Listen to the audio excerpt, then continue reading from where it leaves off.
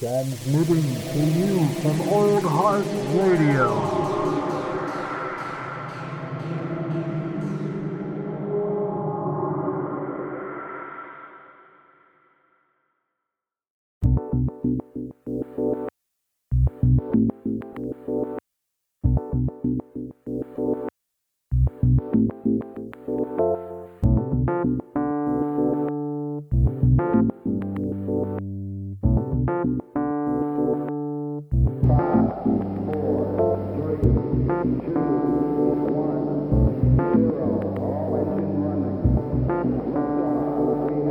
Welcome to Local Yokels. All right, just for the official record, we have a group. We got Jameson Jones. We got Caleb McGrady back. We got another fresh podcast for any hot dogs listening. First off, guys, I'm just going to say welcome back. Thank you. Yeah, thanks for having me again, man. You guys, I'm just so excited you guys want to be doing more of these. It's like the biggest joy to me. I'm like, yes, people to podcast with. Yeah, I mean, I was going to wait till the end of the episode to say it, but I just wanted to say thank you to you because honestly, just doing this, I've connected with some of my friends again that I haven't heard from in years. And like David's coming over to my place this weekend to have dinner, and it's just really cool. It's all thanks to you, man. So. Oh, yeah. Absolutely. I would second that. Well, I appreciate that, guys. But it's just great to get in contact with everybody, and that's awesome that you and David are linking up, man. That's super cool. I'm doing another pod with him tomorrow. Nice. And that's sweet. I just did the first episode featuring Troy Hollywood fucking Vibes. Oh man, when's that coming? That I if everything went right, it might be up already, but it's like we just recorded it last night and I was so excited about it. Like I was like getting Troy to sit down and talk. I was just like, whoa, no way, dude, you want to do it? So, got Hollywood Vines. But yeah, he also, dude, he wants to link up and he wants to start doing more than getting some of this like group action, like hop on with people. So I think it's awesome. It's cool. Be good. Water, of course. You gotta stay hydrated on Old Heart Radio. I'll stay hydrated with you, buddy. There you go. What Flavois are you drinking? It's my basic bitch is coming out, and I'm having a blackberry White Claw. Okay. Dude. And when I finish that one, I have a strawberry and a mango. So Nice. There you go. we like to stay hydrated here. My brother said hydrate or dihydrate one day, and I was like, I like that. Yeah. No, dude, I remember. I don't reminisce about drinking that often, but I remember like before I started. Well, it was the summer me and Jeremiah started Old Heart Radio. Like I was just like in the middle of a binge, and I remember like I lived right across the street from a grocery outlet, and I would go over there at least once a day and like pillage whatever like random cans of booze they had, and that was like the first time I ever saw White Claw, and I was just mystified by it. I was like, wait a second, so this is just seltzer that gets you drunk? Yep. It's great. It's fucking Love it. great.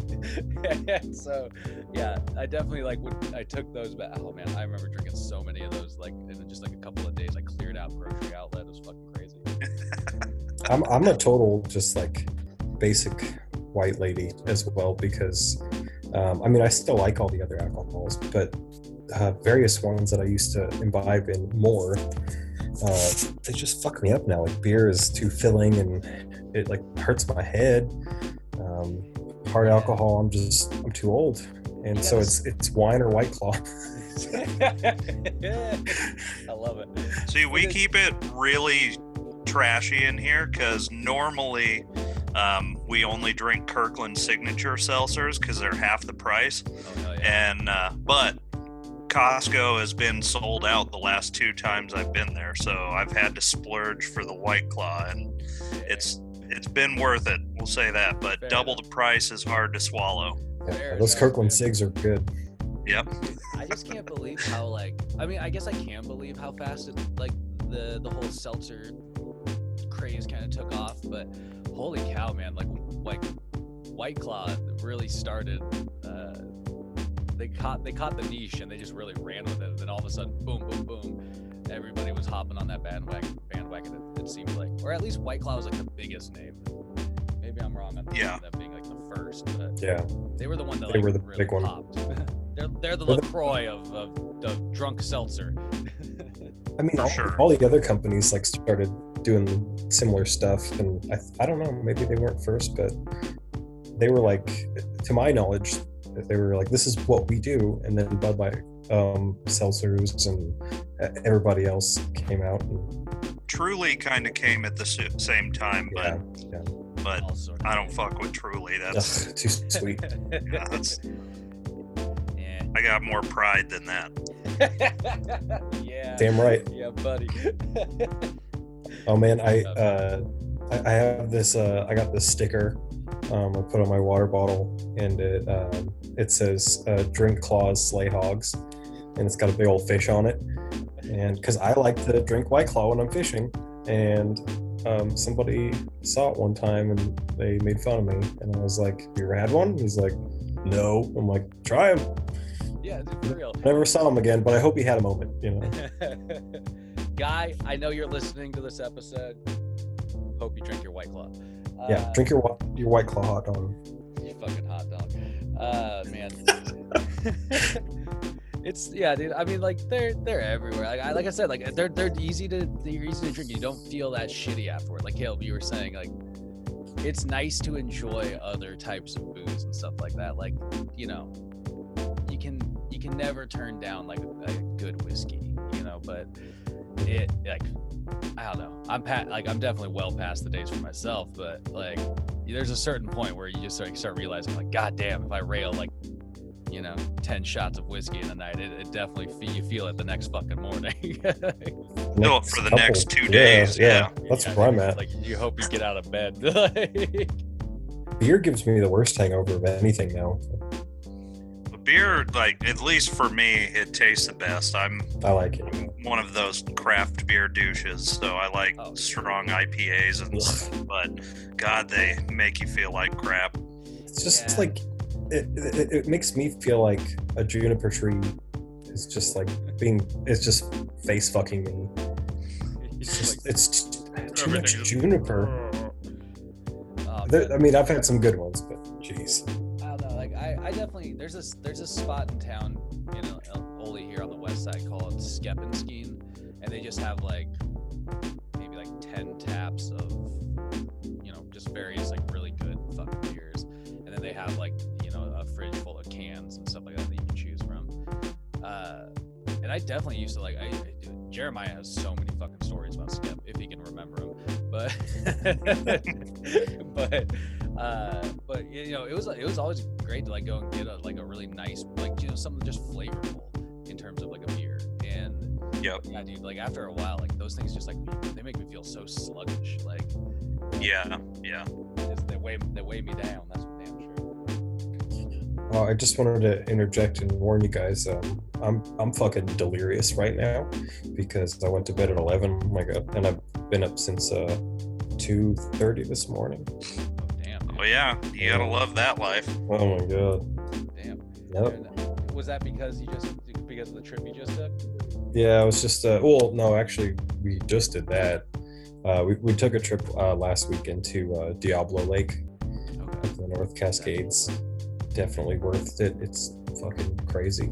Super cold, but there's all the glacial stuff coming in, so it's like bright turquoise water. Anyway, but no, I went salmon fishing today, and I have like 25 pounds of flesh in my freezer now.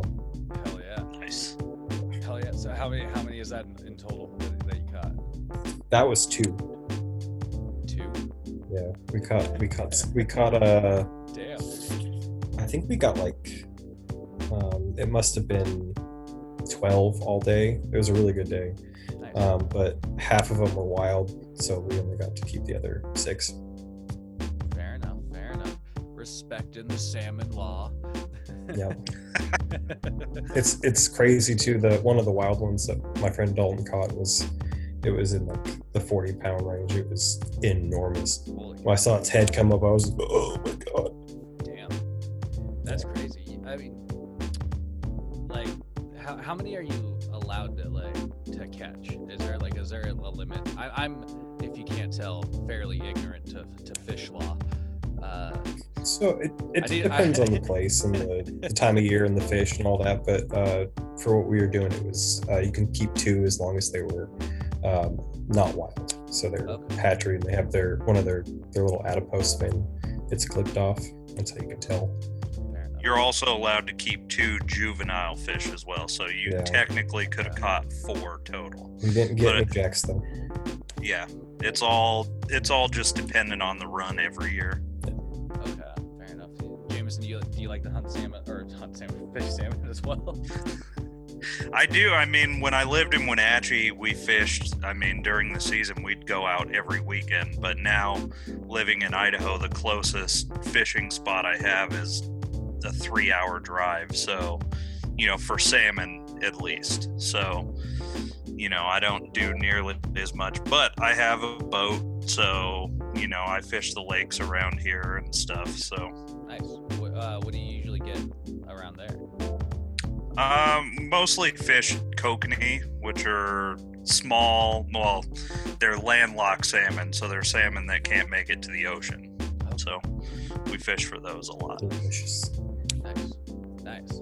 What lakes are around you? Like, Well, I mean, North Idaho, just right for a fun geography fact, has more lakes per capita than anywhere in the U.S., like even more than Minnesota, and every lake pretty much has a good population of fish. So like 10 minutes from my house is Hayden Lake or Coeur d'Alene or Pend Oreille, and they all are great fishing. So nice. Damn, that's cool. That's cool to have some spots like really close by them. yeah, for sure. Caleb, what about you? Like, what's like a couple of your favorite spots in the state? Oh man, it's well, actually the Wenatchee River is just open today for Chinook, so that was kind of cool. Maybe I'll go do that, but that's never the case. It's always closed. But shit, I mostly like go to lakes as well. But like what is it? Omak Lake up north is fun, but it's a special license gotta get because it's on a tribal land. But it's really good.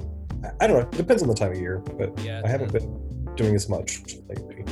Fair enough. Yeah, that makes sense. That there's, I mean, that's obviously got to be dependent on like the time of year and kind of nature itself. Like if I wanted to, I could we've done it before. Some friends and we go, okay, this is what's open this time of year from this time, and kind of like we basically like did like a calendar, like okay, we can do these things at these times that are like close by, or I mean some days we drive 100+ mile round trips to go catch maybe one fish on a bad day. It's still fun. Yeah, it's still worth the trip, man. It's a trip. Yeah. Damn. Jameson, have you started teaching the kid how to fish yet?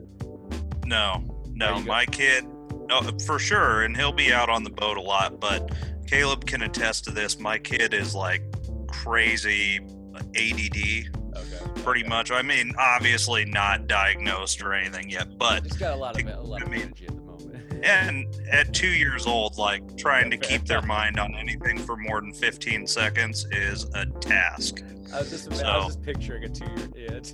You're 2. That's hard for me now. Picture that with like a fishing pole in his hand, like yeah. It seems like it might be good to wait on that now that it's out loud. I would say like next summer he'll be out on the boat, and then the year following we'll probably start fishing. Nice, that's cool, man.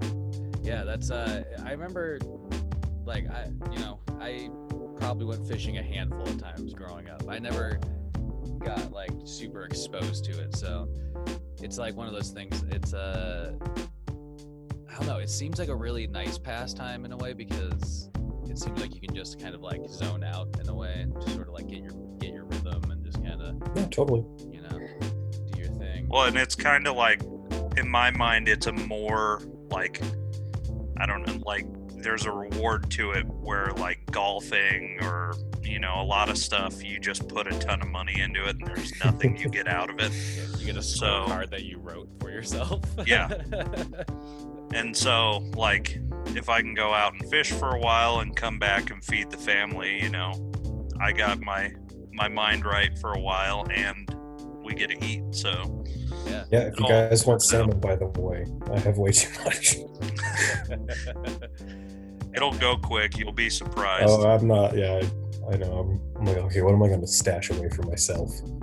Fair enough. Yeah, that's a good point, though, man. It is like a kind of a rewarding hobby in a way. Like, you know, you go out, you get something to bring back. You get flesh in your freezer at the end of it. Well, and there's something primal, like even if it's a small fish, like you feel something when you pick a fish up out of the water that you caught, and it's different because I hunt too, but it's different than hunting for sure. Like maybe I'm just a little cold, but there's no remorse from killing a fish, you know, it's just all pure excitement.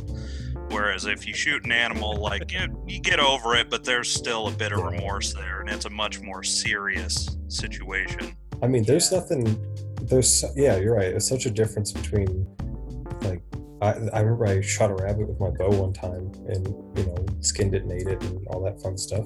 But yeah, I felt bad, and, you know, but it was kind of more of like less than, it wasn't like I'm sad. It was more like, wow, that was heavy, that was intense, and now I'm gonna utilize this the best that I can. But I mean, when we're just like we're pulling in salmon that we're allowed to keep, and then we get them all unhooked, and then you just take a fucking little T-ball aluminum bat and just bonk, just crack them on the head. You're like, yeah, Yeah. Very different. Fair enough. It's fucking metal. I imagine. I mean, I think Ron Swanson. Though I do think you can eat fish for meat. I think there's a Ron Swanson quote where it's like, fish for sport only. And it's like, it's like, you know, I think fish have, in terms of like the respect ladder, they're probably a little further down than say some land dwelling animals. For sure. But I think the process, I mean, not that I can speak to it, but I imagine the process of hunting and like, you know, getting a kill that way, it's probably a little more, Jameson, like you're talking about, kind of primal than fishing still has like a little bit of, I don't know, some sort of like disconnect, but like right there it's like you are directly responsible, like you've got to finish it sometimes like up close and personal, you know, and then it's like a matter of like respecting the animal and the kill and like, you know, using what you can in a way. Like fish, it's kind of like meh to throw. It seems like more of a throwaway. So but you know, like anyone who has any interest in it, like it's such a valuable life lesson, because I know so many people who, you know, don't understand the like ethical or moral, you know, dilemma that is to eat meat, you know. And if you actually go and get it yourself and go through that entire process, it's really rewarding, and it'll give you a totally different perspective, you know, on how you eat food. That's cool. Yeah, I always whenever I've talked to anybody that was having some beef about it, where like, you know, they're like, oh, I don't eat meat, or I feel this way about it. I'm like, yeah, okay, I respect that. Like, you do whatever you want. It's your body. I mean, it's fun to make fun of vegans, but at the end of the day, it's like, I don't fucking care. Like, just don't tell me about it the first 10 seconds of meeting you. But I think that like hunters or fisher people, or just people who forage or whatever, that go out and do that and have a more intentional connection to their food. Those people and vegans have a lot more in common than I think they don't, which is ironic, because the thing they don't have in common is, you know, what divides the line. But, yeah, you're both like kind of there seems to be sort of ethical issues that drive both those mindsets. It's like the whole idea that like politically you go so far left or so far right that you eventually just kind of full circle and you're you know all like For sure. way left is way right, and like you know there's like similar mentalities, like all I think for good purposes for personal reasons, but I don't know. I think you're right. Like diets are one of those things. Like I deal with that crap every single day at my day job, where it's, you know, whether it's like a dietary fad that's coming in, or it's just, you know, somebody wanting an alt milk for their latte. It's like So many milks. there's so many, dude. We have I have to list them off to people all day. They'll be like, somebody will come in and be like, what kind of alternative milks do you have? And I'll go, we have soy, coconut, almond, oat, or hemp. It's like we have 5 fucking alternative milks. Oh, you guys don't have cashew? I know we don't have cashew. I'm sorry, we don't have rice milk anymore. We got rid of it because Well, I nobody like was rice buying it. Like, you know, it's like it's a bit much, I'll say, but I don't know. It's like, yeah, those things are so weird to me. It's like, because you're right. It's like one, I don't know, like I don't think most people really care about your dietary needs.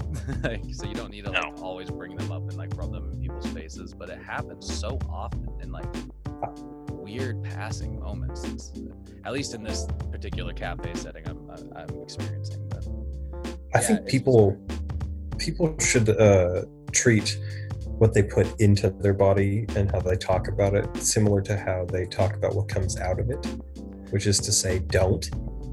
Oh, there you go. Like, I I mean, that. you know, like if you're that. ordering something, like let them know, like, hey, I can't have onions, or hey, I'm allergic to gluten or milk or whatever. Like, okay, cool, yeah, we'll sort you out. But beyond But unless that, you're asked about it, Yeah. just shut up. if it's not relevant, your server doesn't need the backstory. Yeah. the cook. when I was does- 7, the cook doesn't care.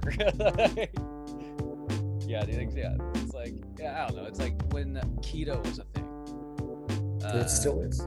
It still is. Although this is one of my favorite things. I see so many people that I know started the keto diet because they're regulars that come into my day job. They're like, okay, I'm starting keto today, so I need a 20-ounce heavy cream latte and sugar-free vanilla. and you know, a year later, it's like they're back to like a completely different beverage or whatever, and you're just sort of like, God, dude, I see so many people that flip-flop on these fads, and it's like, you think about it, like that alone can't be that great for your body, and especially if you like have a tendency to follow those, you know, Yeah, more often. it's a than lot of not. change. Yeah. Well, it just seems like it seems like you put your body through like weird ups and downs then for nothing. Yeah, we grew up on McDonald's. We need to just fucking stick with it. Look, you know, we all got a handful of decades in us, okay? McDonald's did us solid. And you know what? There's very little that's better than a nice Coke from McDonald's. There's something special about that shit. It is great. Especially if you take it for free out of using a water cup, you know. Perfect. Just gives that extra zing. Yeah, exactly. Put a little extra The taste pep of in larceny. it. Ooh, that crisp taste of larceny. Yes, sir. Yes, sir. Oh man. God, dude. I remember, who was it? Oh my God, dude, was it Erica back in the day that ate like went into a McDonald's? I can't remember what the exact bet was or whatever, but it was like she had Oh, to go food eat, bets. like just like a disgusting glob of like McDonald's mayonnaise or something like that, Oh, Ugh, and she did it. No. Dude. I mean that Erica was a Erica's a boss, savage. dude. Like she's a fucking savage. But yeah, like I was just like, that sounds like, I just to this day I think Troy might have the story down a little bit better, but I just can't imagine that crusty, like weird colored gelatinous mayonnaise and just like a spoonful of it. Oh God. And then that sounds horrible. we used to do food challenges from time to time. Like Eric Schreiner could eat a very large burrito, and I think he challenged Rachel McGonigal. Okay, yeah. Like my senior year, and she showed up to psychology class and I don't think she got sick, but she got close. She got close. And then we would go to Original J's and get the super combo and what was 3 it? egg rolls. 3 egg rolls. Oh, it's so good, but I've done it. I can't do it anymore. Oh god. No. That's too much food. But Original J's is just the best. Dude, still there, man. Still there. Like which is crazy to me. It's just holding it down. Yeah, I remember going to get like fucking Mondo burritos from Taco Del Mar, and like, you know, it's like wolfing down that small baby, and then you just try and walk away, and you're just like, fuck no, dude. I'm going back to school. You think there isn't gonna be repercussions after that? My god. Well, or for like 2 years when Arby's had the Pick 5 deal, and we would go there 4 days a week for lunch. Oh my god, dude. Or going to Sherry's and getting the heart attack special. Dude, Yeah. Troy just talked about that. Oh my god. Oh, The yes. The fucking heart attack special, the Pick 5. Oh my god, dude. All of that was like just, yeah. You go to 'Cause- McDonald's, you slap down $5 and you get like, or well, you slap down more than $5, but you get 5 fucking orders of Mozzie sticks. And then you try to tell me your heart beats the regular way after that, after you engulf all of that. My god. Yeah, I think technically it was Pick 5 for $5.95, so $6. Yeah. And we would get 2 melts, 2 mozzarella sticks, and a soda. And fucking just nuts. eat that like at least 3 days a week. And the other day when we were out of money, we'd go to Costco and get like 2 hot dogs and a frozen yogurt. Yeah, buddy. That was like the only there. I like during high school lunchtimes, like Costco would just flood with kids just like through the exit door. Oh, yeah. Yeah, dude. That was funny. Yeah. I don't know how we made it on those trips because I live 3 miles from my work now, so I come home at lunch a lot of the time, and most of the time I don't even eat lunch and I feel rushed. Like, how did we make it from the high school somewhere, eat, and make it back in a half hour? Yeah. Like, it was I don't know. insane. I second that because I sometimes do the same. Like I live fairly close, like a few miles away from my work. And yeah, every time I come, like I try to make it home. It's like I always feel like I have more time than I do because I get here and then I'm like, oh god, no, now I have to worry about getting back down there. Like, but yeah, dude, we used to we used to stretch lunch out. Like, oh man, yeah. But I don't ever remember being late, like getting back to school late. I mean, I'm sure we did Oh sometimes. yeah, I did. I used to go to I think it must have been senior year. I don't know if you guys, well, Jared, you had already graduated, but I don't know, Jameson, if you knew. I think it was Garrett Chris. No, not Chris. I can't remember his last name. He had dreads. He had blonde dreads. He was in the grade below us. But anyway, it's not. Maybe it's Chris. I can't remember his last name. I'm sorry if you're listening, Garrett. Hot dog. You know who you are. But I had a car, and his dad at the time owned Min's before it shut down. Like he had Also this, the bar. and they had the little family restaurant section, kind of. And I would drive us to Min's, and we would go in, and his dad would make us this like amazing pizza. He had a pizza oven, and we'd just eat fucking pizza. And he took us up with free lunch all the time. And I was like, I'm happy to drive us back and forth if that's what we're doing. And I came back late, and I went to Schmouder's psychology class. And he's like, "Where have you been?" I was like, "I was at Min's." He's like, "The bar?" I'm like, "Yeah." And he's like, "What the hell were you doing there?" I'm like, "Having pizza." And he's like, "Is that all?" Get fucked up. Yeah, I got. If memory serves me right, they served pizza and more pizza, which was like East Wenatchee legend. It was really good. Ooh, dude, pizza and more. You're right, J-Mo. That shit, legend, man, legend. Their pizza buffet, god damn. Yep, and the dessert pizzas. Oh my god. They had that dessert pizza, like they not only chocolate chip was boss, but they had like that like a raspberry one sometimes that had like this really And the strawberry one. filling. Oh dude, yeah, those things were so good. Man, And it was super cheap. yeah. Yeah, my mom used to take us there when we were like kids, like not regularly, but often enough. But goddamn, dude, when that place closed, that was such a buzz.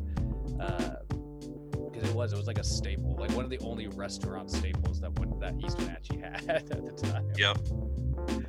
Another one, deep cut, is Yogurt Connection. You guys remember that? Oh, my God, was that It was right next to Vidal Video. That's right. Right. oh yeah, we're old. Yeah, right we're kind of- super old, dude. This is early 90s we're talking about. I remember Aladdin's Castle. That shit was a jam. Yeah, that was pretty great. I do too. Yeah, I remember that, dude. I remember that yogurt shop. But I more vividly personally remember Vidal Video, dude. I used to spend like whenever I got a chance to rent a movie there, like Yeah. I would spend like a fucking hour walking around or like, you know, just looking at movie covers before making a decision on like what movie I would actually rent. And a lot of times, I gotta be honest, I walked out of there with Teenage Mutant Ninja Turtles 2, Secret of the Ooze. Not bad choice. Solid choice. Dude, super randomly, Dusty just popped on. Oh, Dusty's Oh. coming. Yeah. He said he had a Let's- dinner let's with get his him in boss, here. so I didn't want to. I was like, no worries, dude, but I'm gonna. He's gonna. Apparently, he's here. Is that Hey, it's really? Dusty. Is that really the Dusty? It is. It is not an audio impersonator. Hello, Oh my God. Ah, Dusty. I'm here. Hello, You Clarice. made it. Fresh off the family barbecue. I'm here. Oh, dude. Well, thanks Nice. for making it, man. I didn't want to pressure you, so but that's cool. Ah, no. How's the BBQ? That's always good. Yeah. It's smoky as fuck here, though. So Yeah. You can't see shit. yeah, They probably just added to the flavor, though. true. I mean, it Got right. was. They were pellet grilled, so There you go. it's the only way. We were down in Portland this weekend for one of my cousin's weddings, and so driving up through the gorge was just insane with all the smoke. Oh, Yeah, there's a massive fire in Oregon, and then there's a massive one like Okanagan. So Yeah. we're just getting fucked from both ends here. Yep. It even rained and was windy as hell yesterday, and that didn't even help. So It rained today, too. At least where I was. But Dang. it was weird. yeah. So Well, yeah, so I'm trying did I to- interrupt you fellas in the middle of your combo? No, Yeah, how we were just, fucking dare you? We were just schmoozing about what we were talking about. Vidal Video and fucking pizza and more. So, Retro. Oh yeah, and what was Vidal it- Video. do we- I used to rent Three Musketeers like every week Oh, from dude. Vidal Video. with Chris The- O'Donnell the- and Kiefer Sutherland. And Charlie Sheen, yeah. Yeah. That was my favorite movie. At the start of it, it had a music video.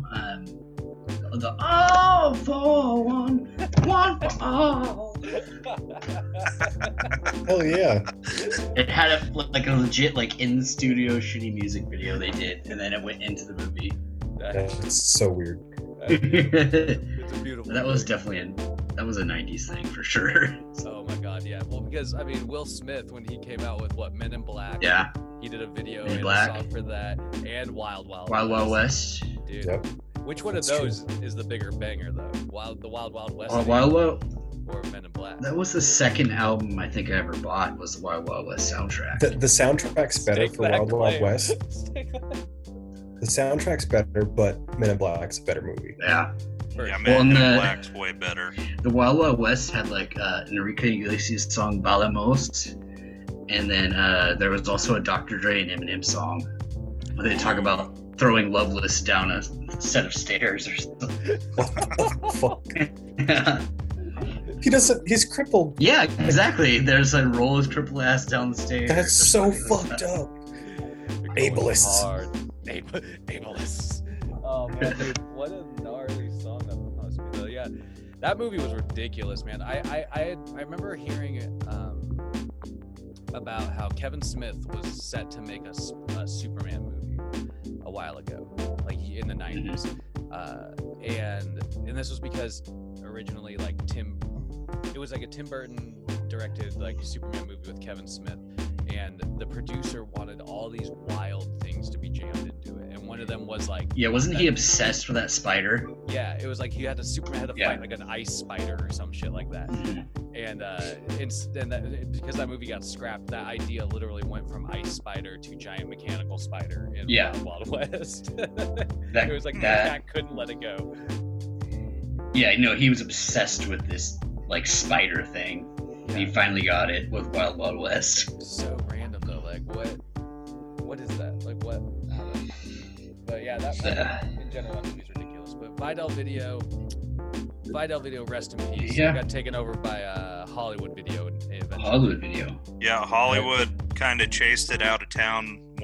Within a year? Yeah. Yeah, it was down by that like well, it's a dental place now, but it was that there was a yogurt shop and then it was McDonald's. Does Yep, anybody remember that's- the name of the yogurt shop? Jameson was talking about it. I think it was literally called the Yogurt Shop. No, it was the Yogurt Connection. Yeah, Connection okay. was it. That's what it was. Okay, you said it earlier, and I was like, what? I couldn't for sure remember if that was it. But you're Yeah. right, dude. It's like, because it had like a very like, if I'm remembering correctly, it was like had like a like blue and white aesthetic or something like that. It was like Mhm. this really. Anyway, yeah, that whole strip was really cool, and then they basically just gutted it and turned it into a dentist, Yeah. which I thought was really like a Oof, strange this is move on top of that yogurt A shop. death to your childhood.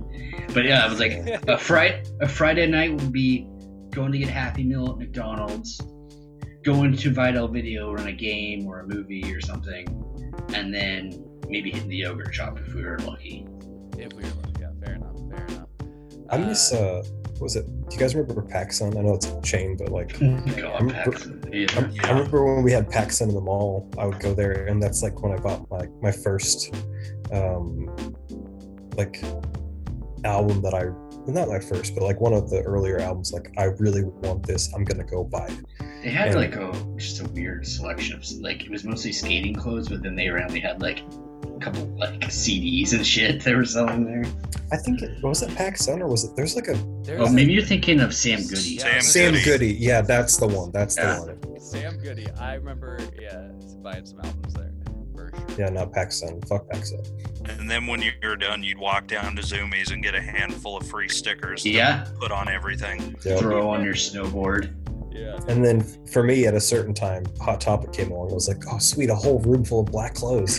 Fuck yeah.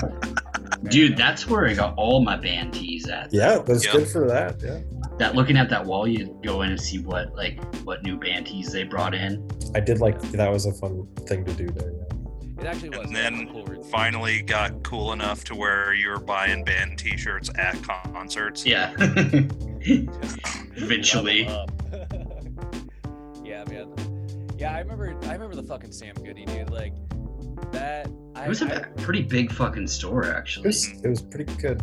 It went deep. I brought a lot of stuff there. They were way overpriced, but yeah. For sure.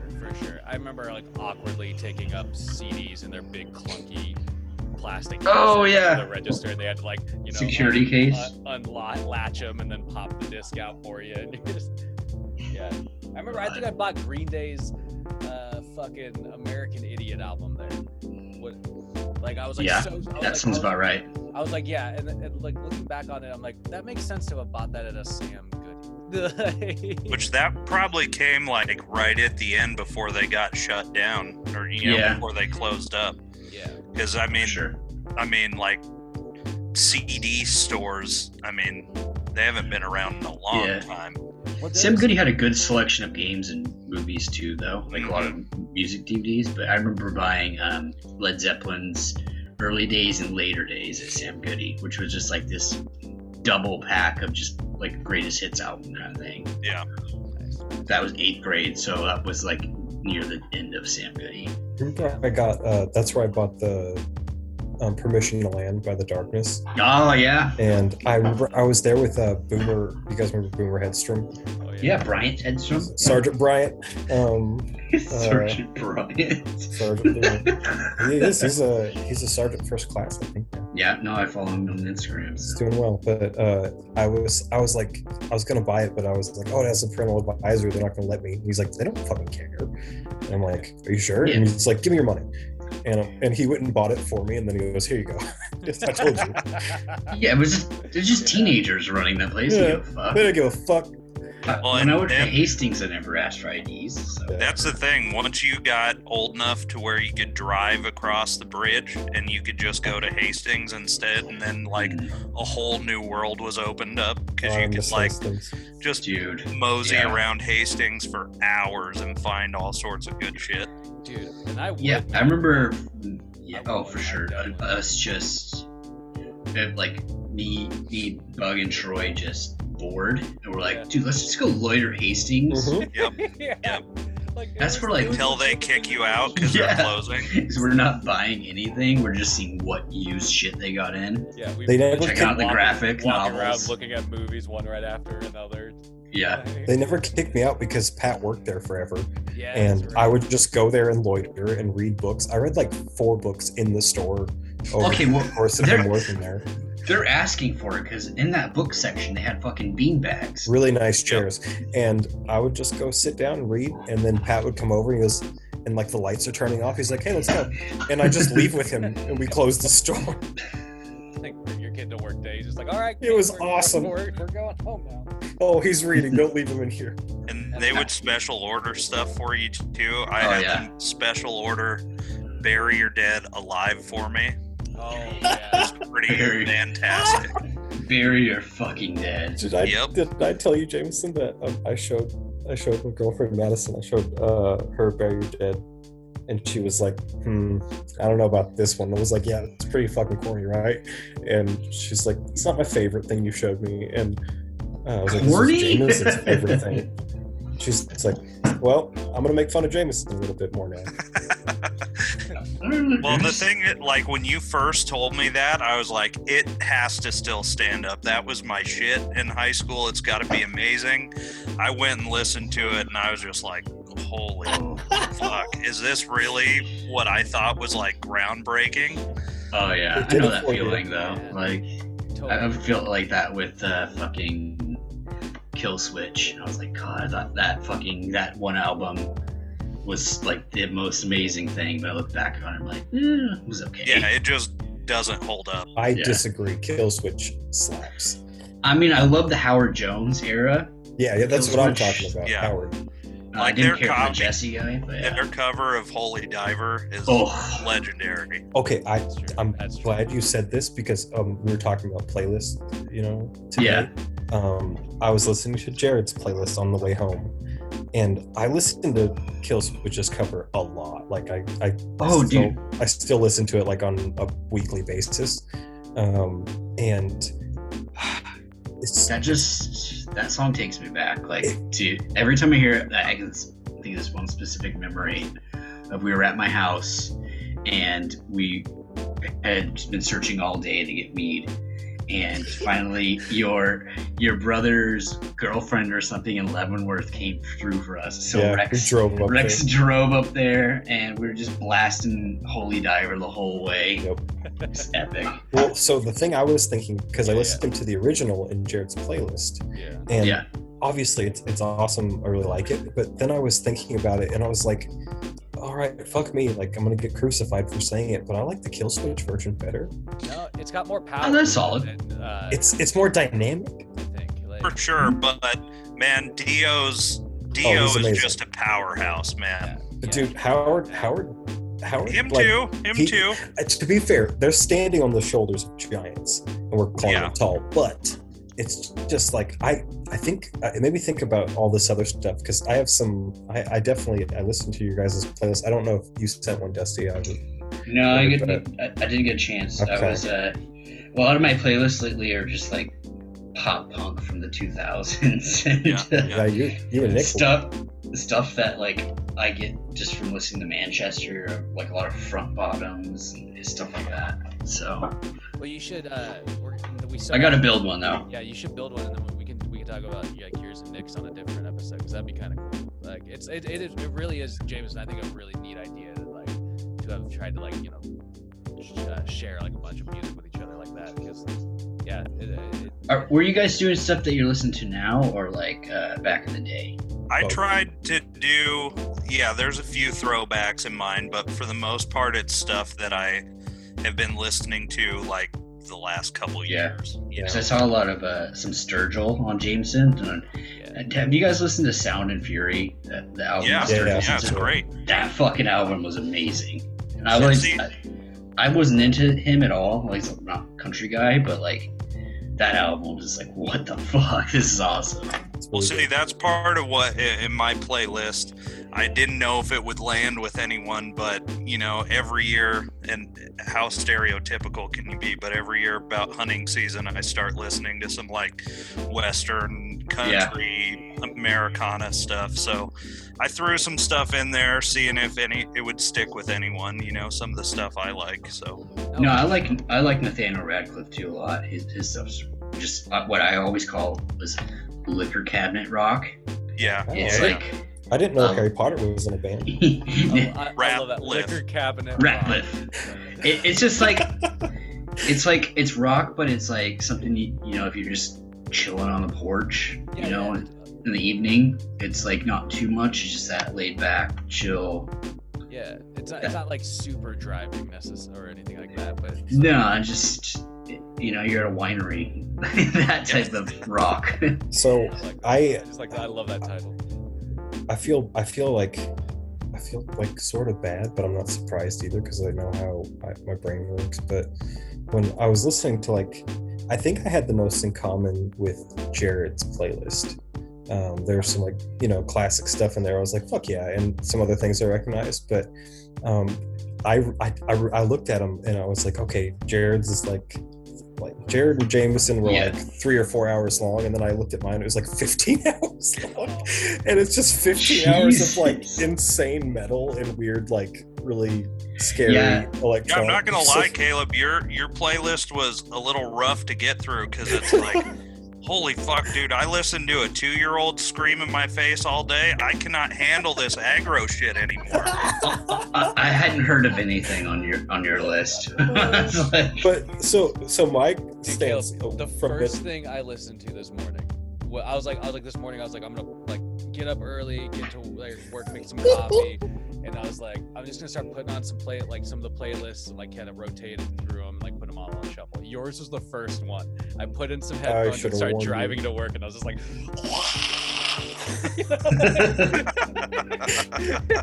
so that's how I start my days. I don't know if you guys came across. There's a song called "To the Hellfire" by Lorna Shore. Yeah, I was listening to that walking through the grocery store last night, and I was like, am I fucking walking into a portal to hell right now or something? This is so intense. But okay, so I don't know, there's this Russian metal band I like called Slaughter to Prevail, and Slaughter to Prevail. They're in there, but shit like that, that's 6 a.m. All right, we're gonna go to work. Let's wake up, drink some Red Bull, and that's just too hard in the morning for me. I think I broke my brain because I listened to your guys' playlist, and there's a lot of stuff in there that I've heard or haven't heard, and I was like, oh, this is nice, and it's good, and there's a difference between being like, this isn't my thing, and saying oh, it fucking sucks. But if I'm being totally honest, I think it's just the ADHD. I just get fucking bored. It's so great. You need that constant stimulation of that super hard stuff to keep your attention, essentially. Yeah, Chris Stapleton is amazing. He's incredible, super talented dude. But I think it's always the drums. When the drums are chilling something, I need trance music or metal, or I need. There's too much space, and it makes me anxious, and I'm like, okay, hurry up. I'm just impatient. Interesting. That's I enjoyed them, but I don't know. It made me. It was actually really nice because it was oh, this is cool. My friends are nice, normal people, and they've gone through changes, and this is the stuff they like, and it made sense, and it all clicked, and it was cool to get to hear it. But it also made me realize oh, I can't just sit and listen patiently to a nice song. There's no blast beat. There's no more. Where's the blast beat? Nice songs for you. Yeah. Well, that you know, I think most songs could probably use a blast beat or two, just thrown in But hey, in the background. I'm gonna work on it. I'm gonna try and, you know, chill the fuck out and try and listen to some nicer chill jams.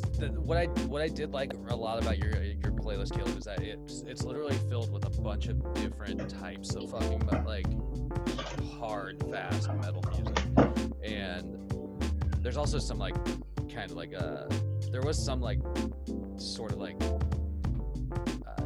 like almost like dancey metal, like Yeah. I don't know what Dancey I don't know metal. I don't know what it is, but anyway, it was Something really you can cool. hardcore dance to. Yeah, I was picking up change all fucking day. I'm glad. But you know, I know it was cool because it's like, for me, it's you know, it's just like a huge list of like exposure to like a bunch of different shit that I, again, just have not like checked out before. There's some stuff on there that I have, but for the most part, dude, I think I've recognized like 6, 7, 8 list maybe names on the list, and like, That's so for me, 20 more than me. So Well, and see, that's perfect because it's like, you know, it's a great introduction to like some shit to check out. You know what I mean? Same with you guys, yeah.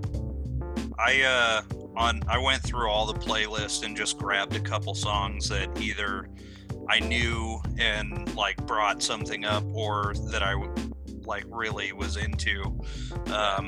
And like Caleb, I saw on your list, I had never really heard Animals as Leaders, and oh, I've heard of them actually. They're yeah, that incredible. was really great and interesting, and you know, maybe part of it is not having the vocals there, Yeah. you know, was allowed me to focus a little more and really like focus in on like the actual music, and I thought it was great. Really liked that. Yeah. Gojira. The guy, Gojira. Gojira, their drummer, is one of the best in the world. He's They had amazing. the #1 album in the country, #1 rock album in the country, Yep. back right when Manchester dropped their album, because I was looking at the charts. It was like Gojira, Manchester, and then like Olivia Rodrigo or something like that. Nice. I was like, all right.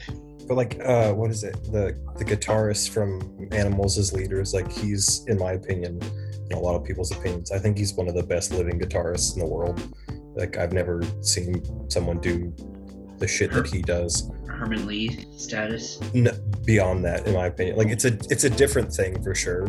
Yeah. But it's like his writing and the way he plays is terrifying. He's an alien. Yeah.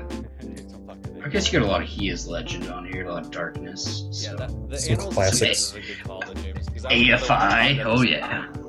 That was another, Animals Leaders popped up this morning for me, and it was like it hit. It was like, I was like, damn, dude. Like, there's just like, I don't know. There's just some. fucking good It's energy in there. it's like musical Sudoku. You got to try and figure like, what time is this in? Like, what is it? What kind of fucking polyrhythm is that? What key is this? Did you guys see that? So I was talking to Rex last night. I think we're gonna go see Primus. Nice. And, I at wanted to Marymount. go that. I wanted to. So they're playing in Spokane in 2 weeks, and then Yeah. they're going over to Marymount Park, and so they're just playing the entire Rush album of Farewell to Kings Yep. on this tour with Battles and another band. I was just like, Jesus Christ, that sounds amazing. That sounds fucking awesome. Yeah, they were supposed to do that last year, but it Yeah. all got canceled with COVID because Yeah. they announced it right after Neil Peart died. Yeah. So I'm like, God damn, I gotta see Primus. So I assume on Encore you hear a couple classic Primus songs. But yeah, just to see them just cover an entire Rush album in its Crazy. entirety That is sounds crazy. insane. Do you guys shit? What was I gonna say? Fuck. You guys know Dance Gavin Dance? Yeah. Familiar. So Yeah. I just recently kind of like listened to them, and it's not like my exact cup of tea, but they're incredible. And Jeremiah turned me on to them. they're Especially playing their- in September. I think it's in September. They're playing in Seattle with Animals as Leaders, Veil of Maya, and some other stuff. So that one looked pretty good. So They put out our album last year. That's when I started, because Jeremiah would just pull them up on YouTube, and they had this one song that was really fucking good. They kind of emo-y, but the like technical aspects of the guitars and stuff is really fucking good. Yeah, What I is it? think They kind of remind me of Fall of Troy. Jeremiah Yeah. introduced them to me as like, when he introduced them to me, he said, this is like the progression of emo music. And I do Yeah. feel like that's fairly accurate, you know what I mean? And it's not saying it's Like bad the- by any means. I think emo music got Oh, a no. really bad rap because of its image that it kind of garnered. But Fucking scene kids ruined it for all of us. yeah, I mean, I think that's what the scene does. It either ruins you or it ruins everything around you. Everything comes back to Chris Gaines. I'm telling you, man. God He's the damn, start of God it all. damn it! We need to No. join in Your Mom's House podcast and their smear campaign towards Garth Brooks. I'm in. You know, I will say this: I was happy that I didn't see any Chris Gaines in anybody's playlist. So. I should Wait, start listening yeah. to him. Well, he's not on Spotify, is the thing. Yeah, Brooks is Garth not on has Spotify. all of his stuff. He owns it, and Hides it. Other- he hides it and otherwise, makes yeah. people pay a ridiculous amount of money for it. Otherwise, Let's he would have fucking been pull all together. over my list. Yeah, let's put our money together and we'll get it like it's a pay-per-view or something. And I think, didn't he try and just like wipe Chris Gaines off the internet? He Like, I wasn't don't successful. think you can really. I don't think he sells it. Like, I think he was trying to keep it away. Maybe, but I know Chris Gaines is coming back. you He's guys, we coming should, back, huh? we should like just go ahead and find out how to get his album, and then we could have a listening party. Do an Maybe. album review. He's gonna Probably no, have he's to go gonna, to a pawn shop. he's gonna do exactly what Wu-Tang did. Oh, look at that! Look at that man. No, he's gonna Oh he's my. gonna he's gonna in secret write and record a new Chris Gaines album. Then he's gonna just auction it off to the highest bidder online. To a fucking Farmo bro that had the Wu-Tang album for like $13 million. Oh my Same- god. The same guy buys it. No, I think he lost the album though. Yeah, the Department of Justice seized it as part of when they Mm. seized all that guy's assets.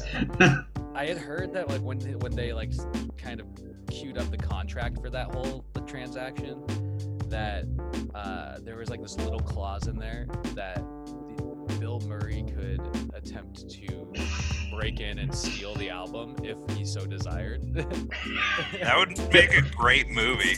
A heist. Yeah, just like, A Bill Murray. That's gotta be a Wes Anderson movie. Wes Anderson heist film yeah, exactly. with Bill Murray. Trying to steal a Wu-Tang album. Trying to steal a Wu-Tang album. It'd be so great. Insane. Yeah, that'd be freaking perfect if that was actually like the case. I don't know. The Bill Murray Wu-Tang connection is still legendary to this day. No one will ever believe you. Nobody will ever believe. Yeah. What a catchphrase. Man. Yeah, Jameson, when I was looking through your playlist,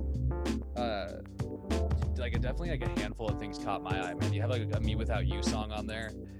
Yeah. Oh, I Me Without love You. Me Without You. Oh, they popped up the other day. I never really listened to them. They kind of popped up on just my daily mix. I was like, who the fuck is this? Yeah. I was like oh, this is good.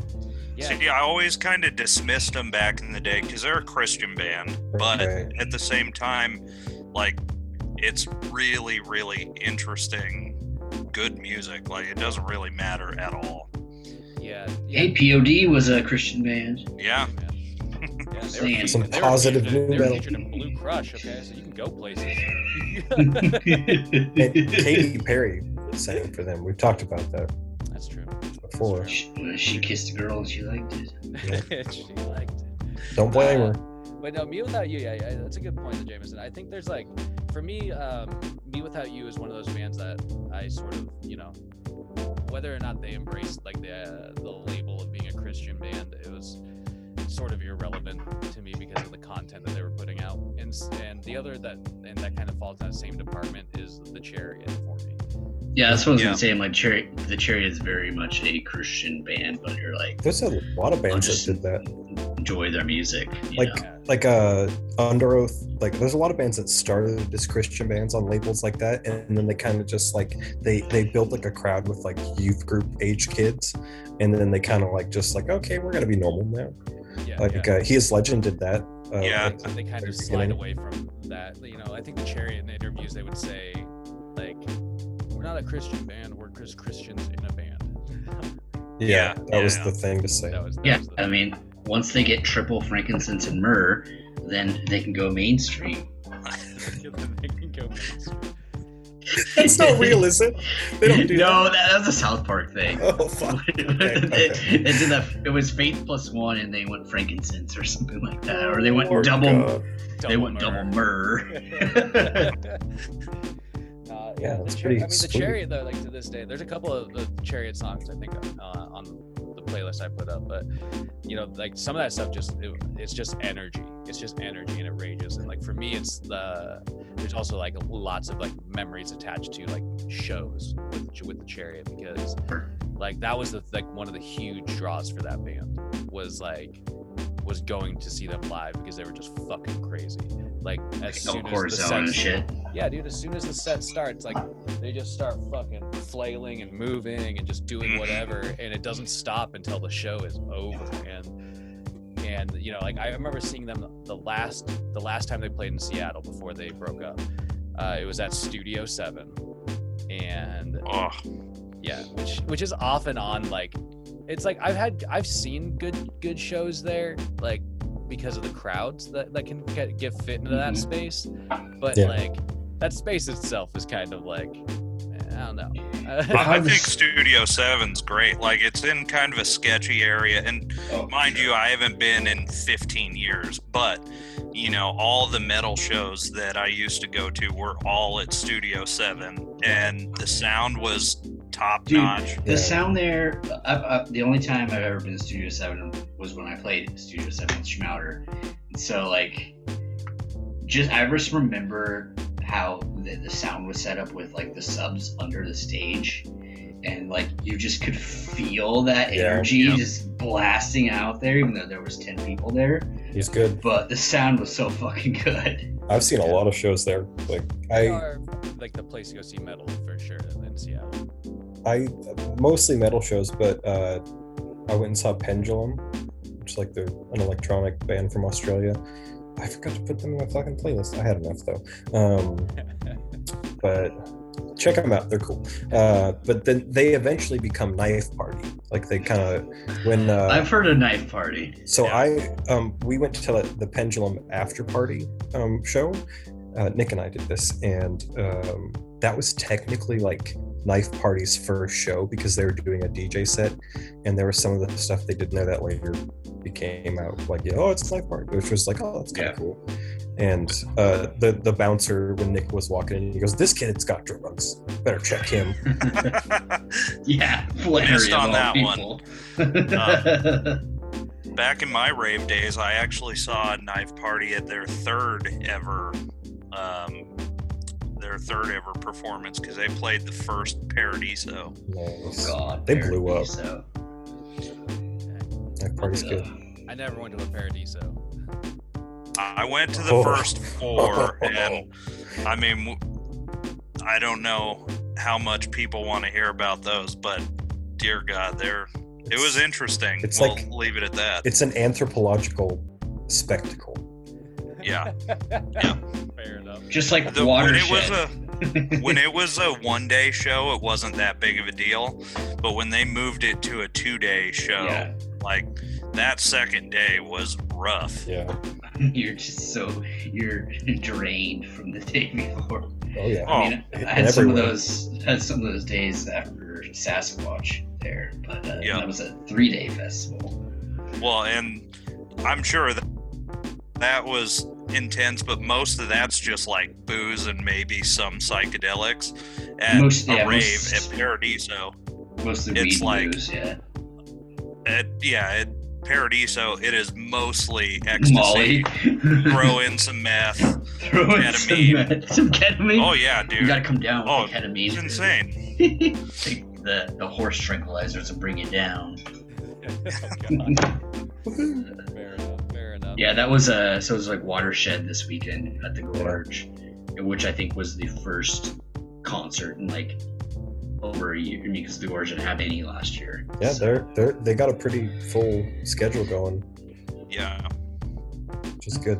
I'm sure REO Speedwagon and Styx will play there. So, I was gonna ask, like, They're playing at the state fair. Of all the songs in like everybody's playlist, like, was there one on, either just one person or each person's that like stuck out? You're like, I fucking hate this. Oh, it's like something. I want to know that. I didn't get that deep into these, It's a good question. but I honestly don't think there's anything that like. I don't really hate music anymore like I did back in the day. Or just like you're just like no. I mean, Maybe hate's too strong a word. I mean, honestly. Go ahead, Jared. Sorry. Oh, I was just gonna say, like, I mean, like, I'm like looking through JMOs right now, and like just to like, re-glance at it. It was the same as like this morning. Like, I think honestly, like, the last handful of days when I've just kind of been rotating all of them up through like shuffle, I haven't really been like offended by anything or been like, ugh. Yeah. Like, damn it, you guys are Yeah, so much better people than me. My list would look a lot like Flannery's, because a lot of Flannery's thing right now is what I've been listening to a lot of. Like, I love Alex Melton, like just his covers of shit when he changes it into different genres. A lot of pop punk on here. Yeah, I don't want to blow up Flannery's too much if we're going to bring him on to talk more, but I think I found the most stuff on his that I hadn't heard of before, and was like the stuff that I was most interested in. Like, I mean, as for new music for me. Yeah. Did you listen to any of the Alex Melton stuff? Because I'm sure you've seen his stuff on YouTube. I'm sure I did, but none of it comes like off the top of my head. It's just like covers of your, high school most popular songs, like I Write Sins, Not Tragedies, but it's a country cover. Yep. I have that on my list of stuff I was going to bring up with him. Yeah, no, all that guy's stuff is so good, but yeah. Jameson's a lot of Manchester and Modest Mouse, which is right up my alley. Brand new, for sure. I mean, it was the same thing for me. It was the same thing with Jameson's list. Like, there's just like definitely some stuff I recognize on there. Like, let's talk about like Me Without You and the Thermals. Ooh, Every Time I Die, I haven't listened to them in forever. But there's a lot of stuff that is kind of, for me, it's kind of new. So it was like cool getting introduced to like some extra stuff. Like there's like groups like the Sylvan Esso, like. Yeah, and I heard them in a record store in Coeur d'Alene a couple years ago, and it was just like, this is like, I heard it off in the distance, and it just seemed like original and really good. I don't know if it's really everyone's cup of tea, but I really like them. To that one. Everybody's cup of coffee. Got to it. It's like one of those things that you have to Shazam as soon as you hear it. It's something that like that coffee track is something that like is on a handful of random like playlists of mine anyway, so that was cool. But the Black Pumas track on yours is probably like one that really kind of that Color song. Yeah, I was like, damn, this is fucking hot. Like, I've heard a couple covers of that on like commercials. Like I listened to like on Sirius Alt Nation, which kind of turned me on to some newer stuff, and they play that Black Puma song all the time, and I was like, kind of give me like Black Keys vibes. But yeah, there's some covers of that song like on commercials that are like, oh Jesus, pretty good. So is there was one I noticed on Jameson's. It was Dan Auerbach. Is that how you say his name? Yeah, so that's the drummer from the Black Keys. That's why. I dislike the Black Keys quite a lot. I don't know why you dislike the Black Keys. I don't either, because they're really good. Like, yeah. They're recognize so that. good, Like, especially live. No hate. Like, they're talented. I like what they do. It's like that old vintage kind of like, they use all old gear. Like, there's a lot of things I'm like, yeah, that's awesome. But I listen to them, I'm just like, nah. I don't know why. Yeah. Did you ever check out the Joe Rogan podcast where he like sits down with them?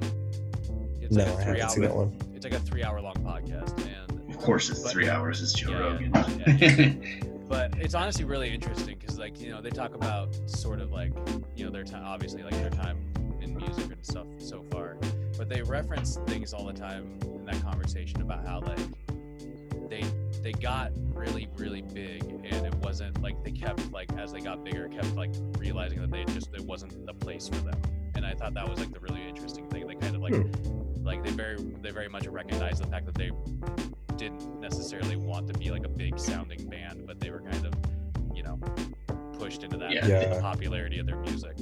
Yeah. That was kind of I mean, I think interesting side to it. that's probably it for like the reason that like if I ever it's like it's so like polarized. Like for me, it's like I either have heard a song so many times, like I could not do this again if I don't have to. Okay, we're good. And like some groups like that, like what is it, like Tennessee Whiskey by Chris Stapleton. I love Chris Stapleton, but I Nope. fucking hate that song. Yeah, it's a good song. Like it's well done, but yeah, it's just like I've heard it 10,000 times, or I've heard the Black Keys that many, and so. But you know, conversely, I've listened to Holy Roller by Spiritbox like 5 times a day for the past 3 weeks, and I never get sick of it. And you don't break. You don't break. Nope. That's interesting. Yeah. So it's so. No, it's interesting to hear how you guys all like listen to music and approach it. Sorry. I can see that with the Black Keys. Like, I mean, I used to really like Gold on the Ceiling and Howlin' for You, but now it's just like, like they're just sort of overplayed. I mean, they're hits for sure. Like that happens with so many songs. Like honestly, okay. So you guys remember the fucking name of the guy, Gautier, right? That Yeah. kid. I remember that album. That album is shockingly decent. So it's like a modern. There is some good stuff on that. He's I'd say it's like fairly similar to like, you know, contemporary Phil Collins. And Is it in my modern day Eiffel it's- 65? Well, because it is. It's like What? it's just like it was like a rock pop album, but that one track got Yeah. played so much and so often that Yeah. like literally you're never gonna get anybody to look at any of your other music because Yeah. Yeah, and that's that true. kind of sucks in a way, man. It would suck to get lumped into that, like, and then to try and keep creating something only to have everybody judge it against that one thing you did. Yeah. There's another one like that for me that is what's his name, Harry Styles. Like I'm sure you guys have heard like that Yes. Watermelon Sugar High song. Watermelon sugar. Yeah. Yeah, you probably heard it, but like I've listened to that album and I was very taken aback because I was like, I think it was just on at work one day with Jeremiah, and I was like, this is really fucking good. Like I like this, which is it surprised me. Yeah. Yeah, those kind of things can't sneak up on you, man. Like, It happens. sometimes it's just like, damn, am I jamming to this? Who's this fucking guy? Oh, he was a Jonas brother? No, I guess. No, it was One No, Direction. One Direction. Oh, whatever. Same fucking thing. Yeah, not much difference. I mean, yeah, just it was a X Factor British created boy band. But yeah, by Simon Cowell. It's created by Simon Cowell. Yeah. There's this weird sort of like movie night thing that's being put on by the Port of Olympia in town here, and every night that they're doing one before the movie, they have some sort of like singer performing, right? Oh yeah. I was looking at the sheet recently, and all the singers for every day are like somebody from like singing contest. So there's like a guy from Oh American Idol. god. There's somebody from The Voice. There's somebody from like another one, and I was like, Jesus Christ, how many of these people are out there making careers off of like the episode that they were on? Hundreds. They made it to Hollywood.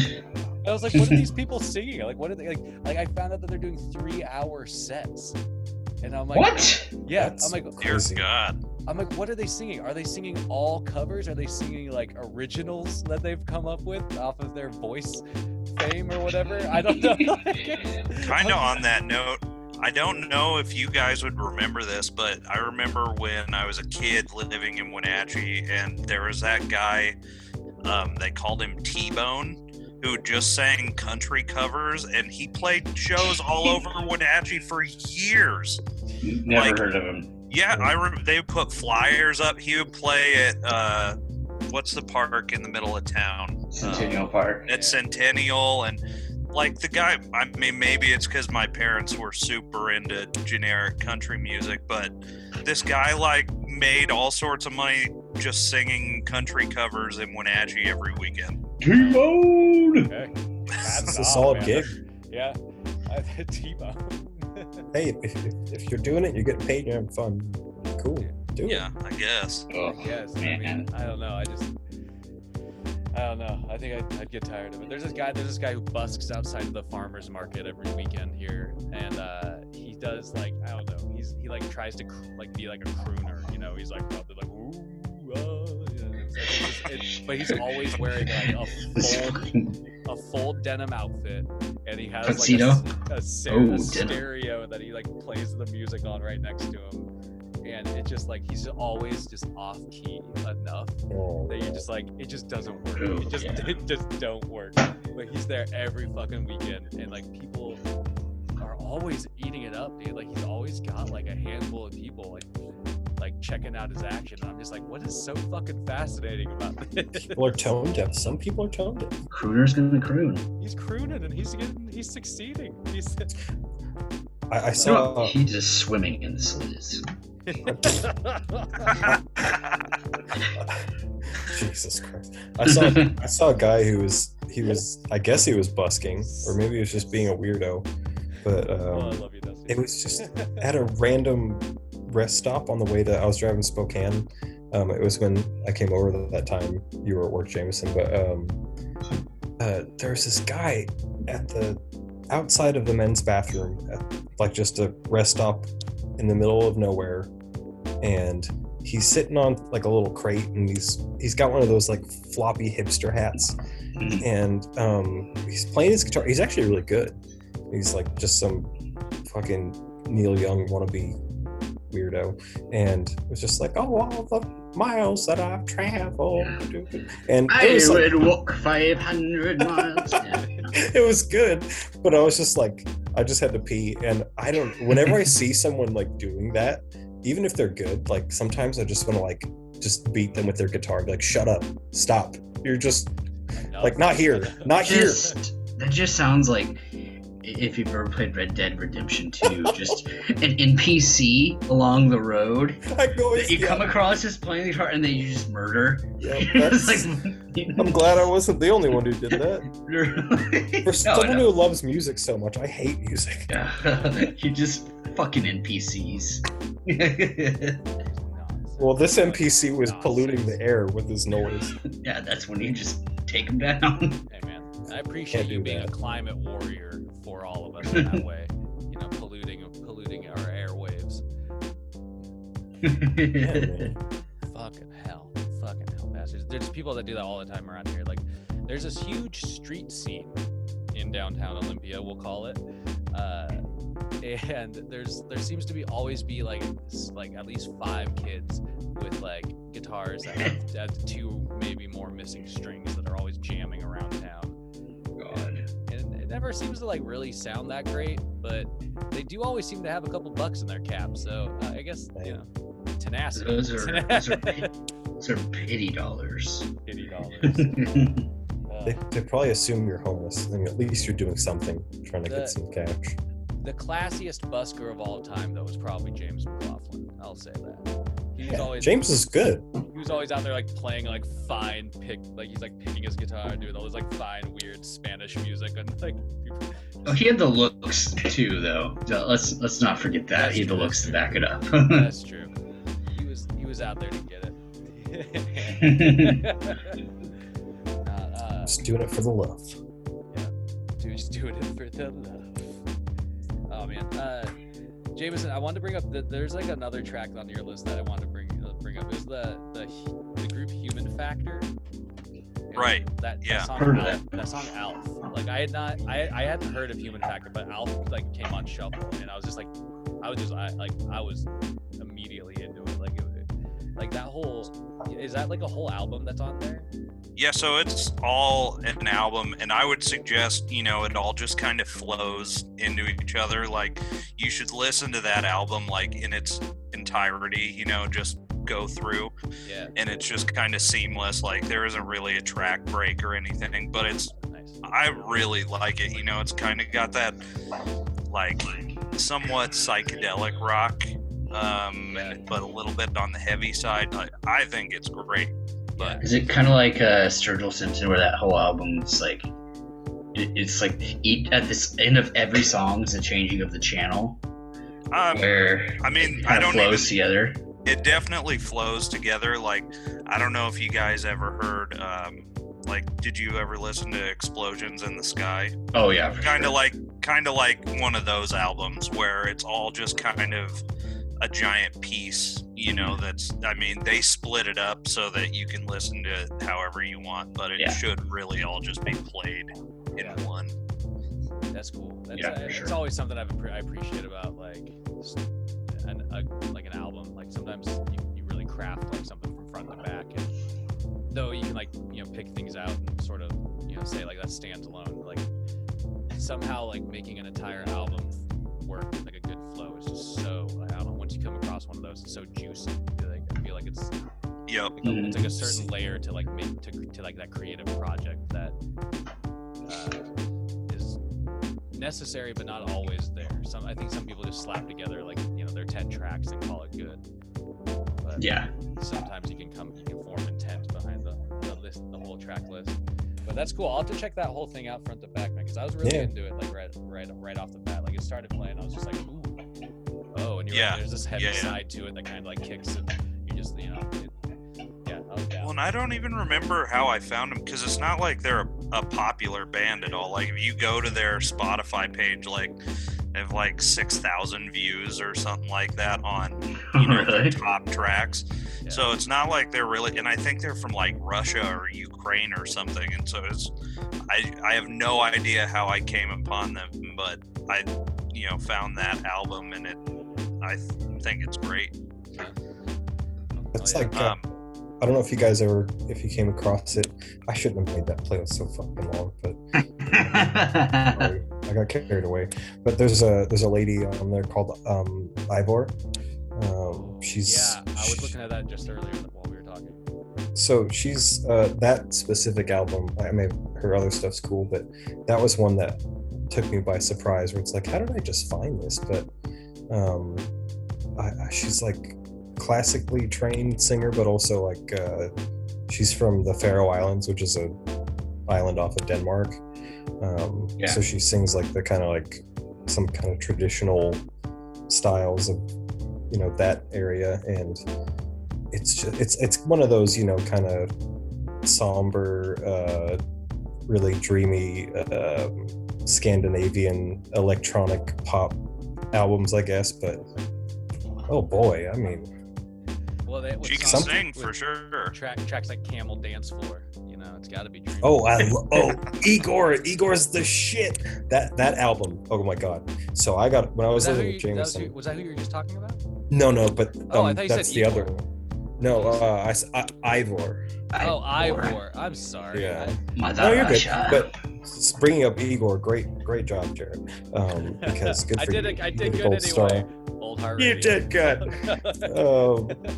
But I got obsessed with that album when I was living with Jameson, and they're a French band, and they have a bunch of different musicians, and I don't know what language they sing in, but there's opera, there's like Baroque, there's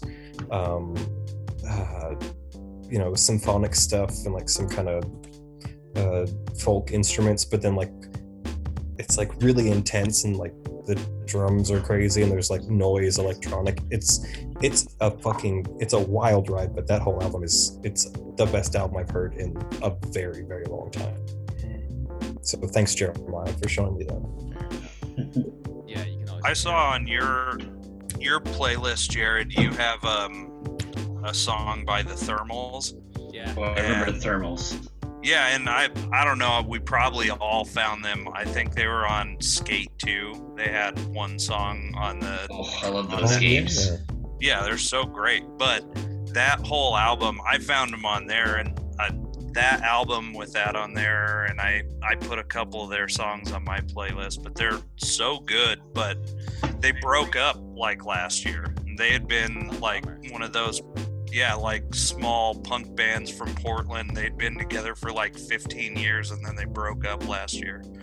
But when they did, I bought that album with, I think it's Here's Your Future is the name of the album, but I bought that on vinyl from them, and they all signed it before they sent it to me. What? Nice.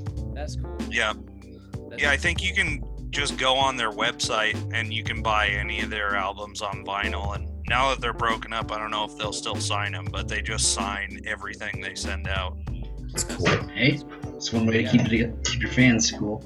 Yeah, the Thermals, man, they've like, there's like a good handful of their albums that like have stuff on there that I really dig, you know. Yeah.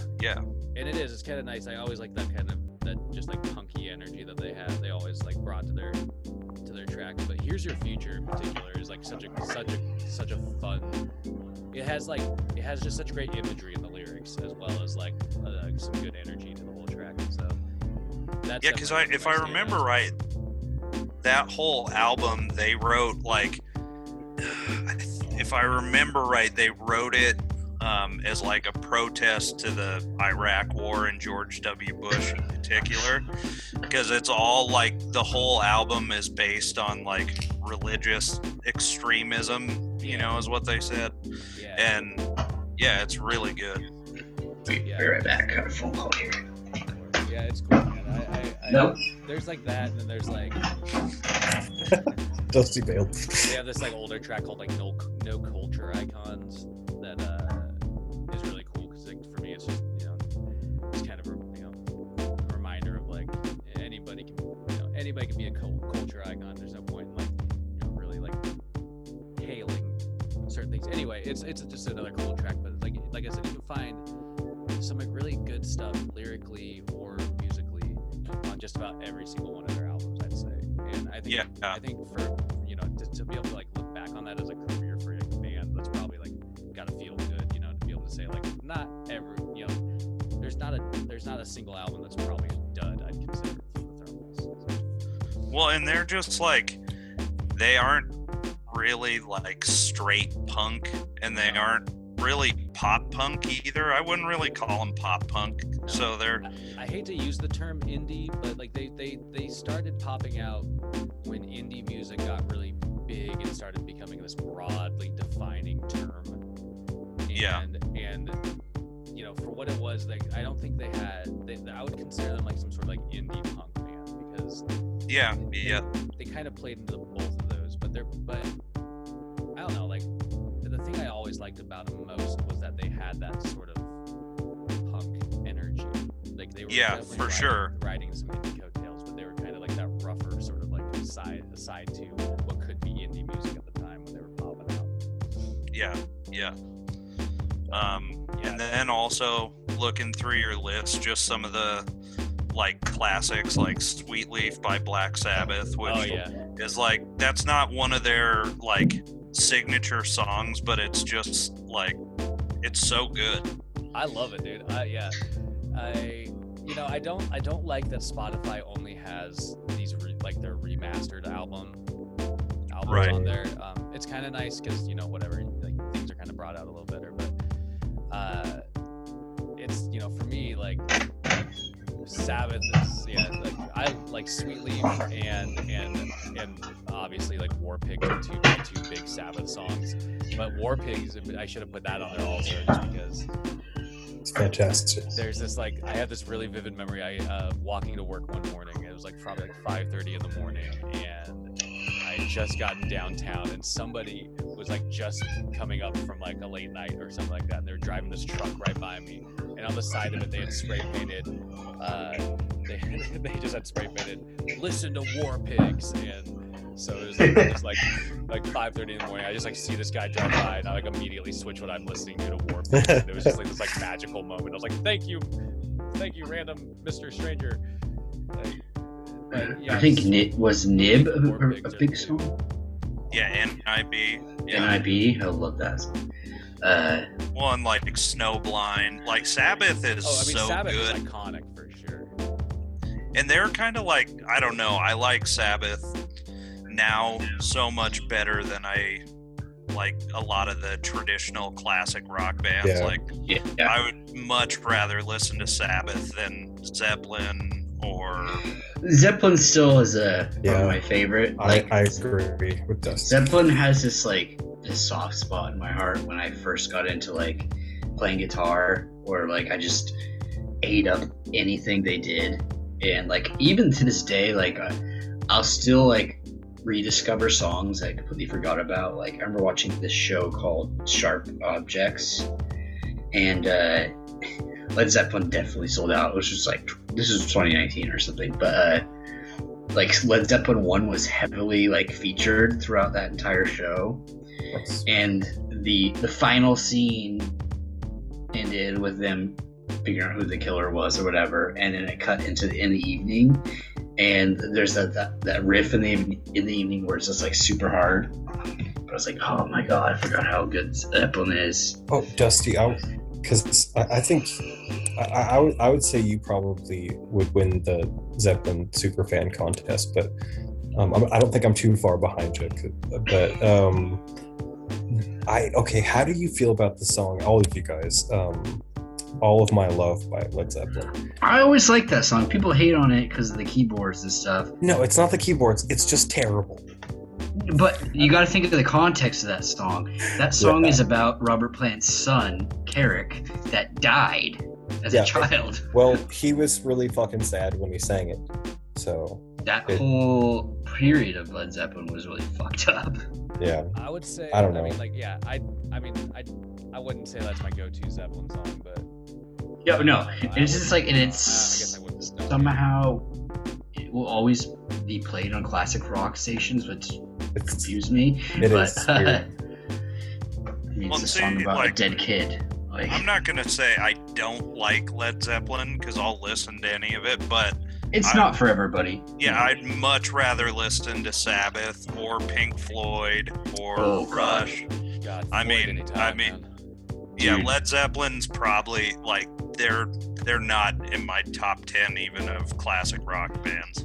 I went through this really heavy Pink Floyd period last fucking May or June after I broke things off with this one girl, and just got super into them, and went back and watched The Dark Side of Oz, and then I got really into the 90s David Gilmour, which was the definition of cool.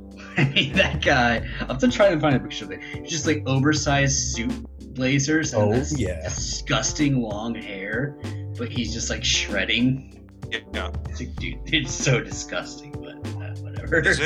Does he tour still, or is it Roger Waters? One of them still tours and plays a lot of stuff as a one-man show. They both do, because they kind of alternated on songs, but sometimes Roger Waters will play songs that David Gilmour sang on because their voices are slightly similar.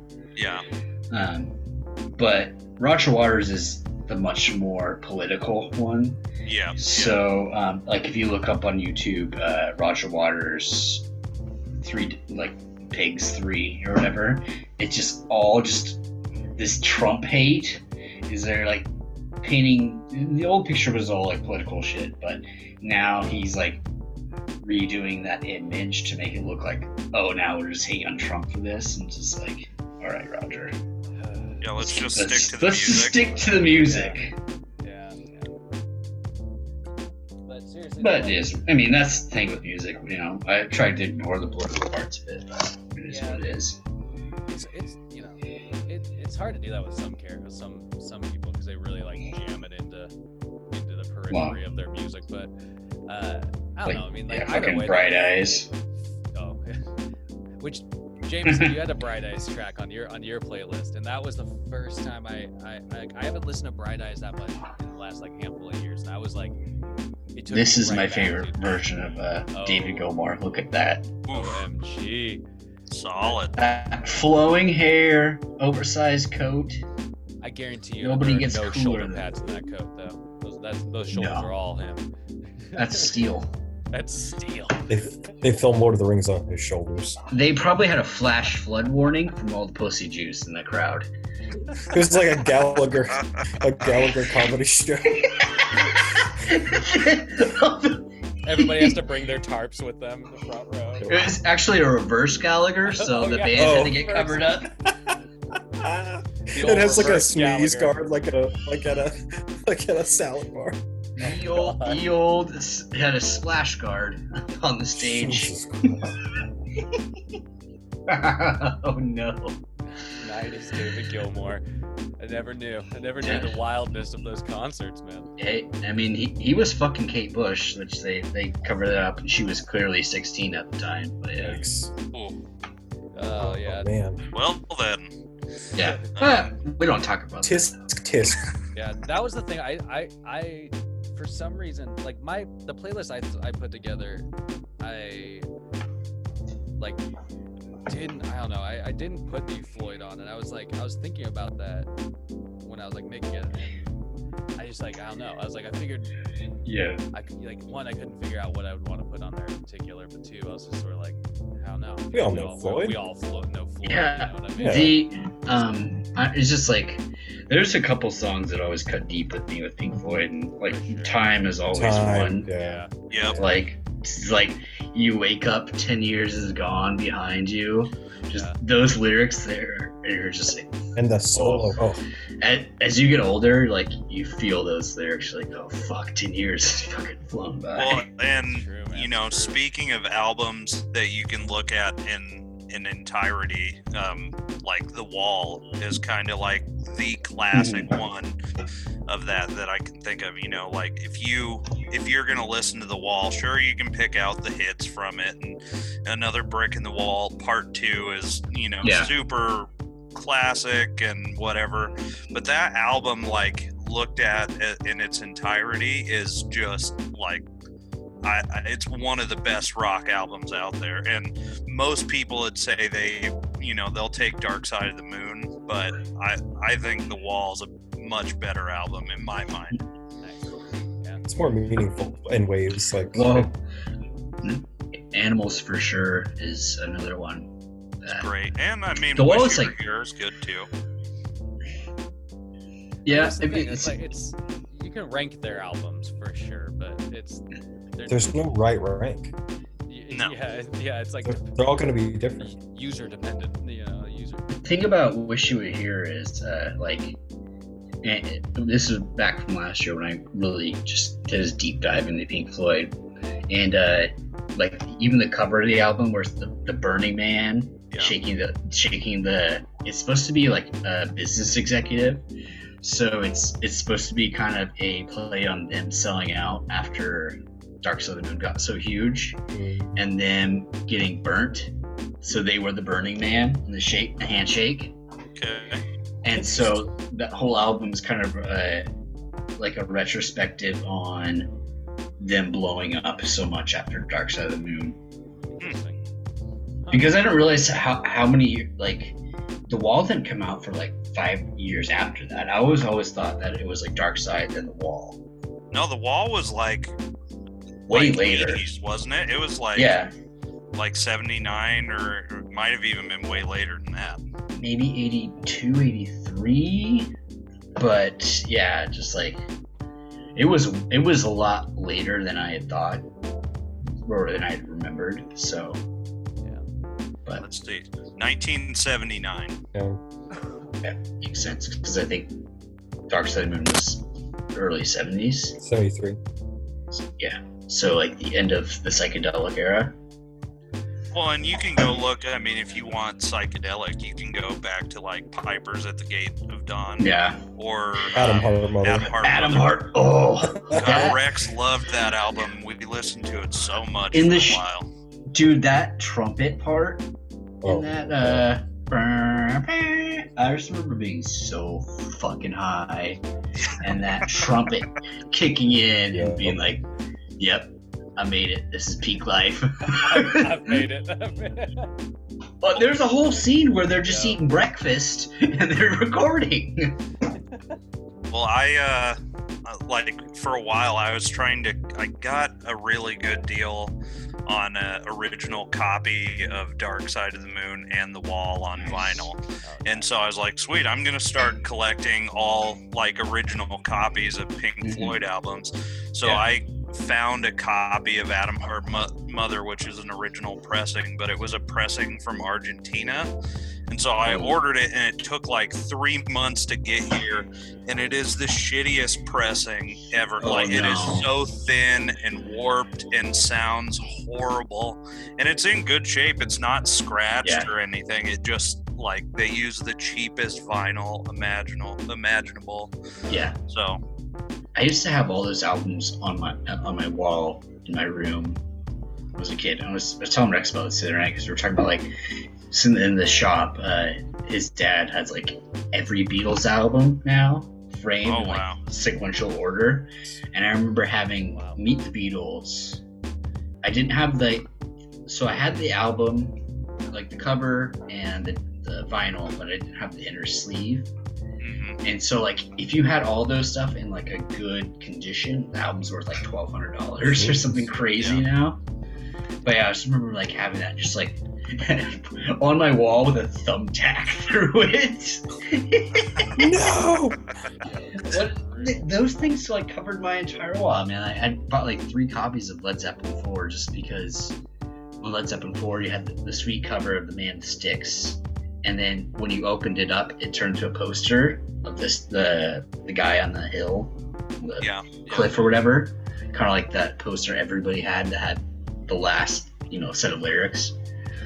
But yeah, same thing to that, like Rush. But yeah, it's my thing, collecting records. What like, is there an album or like a song or something that you guys are stuck on right now, or that's the one that stands above?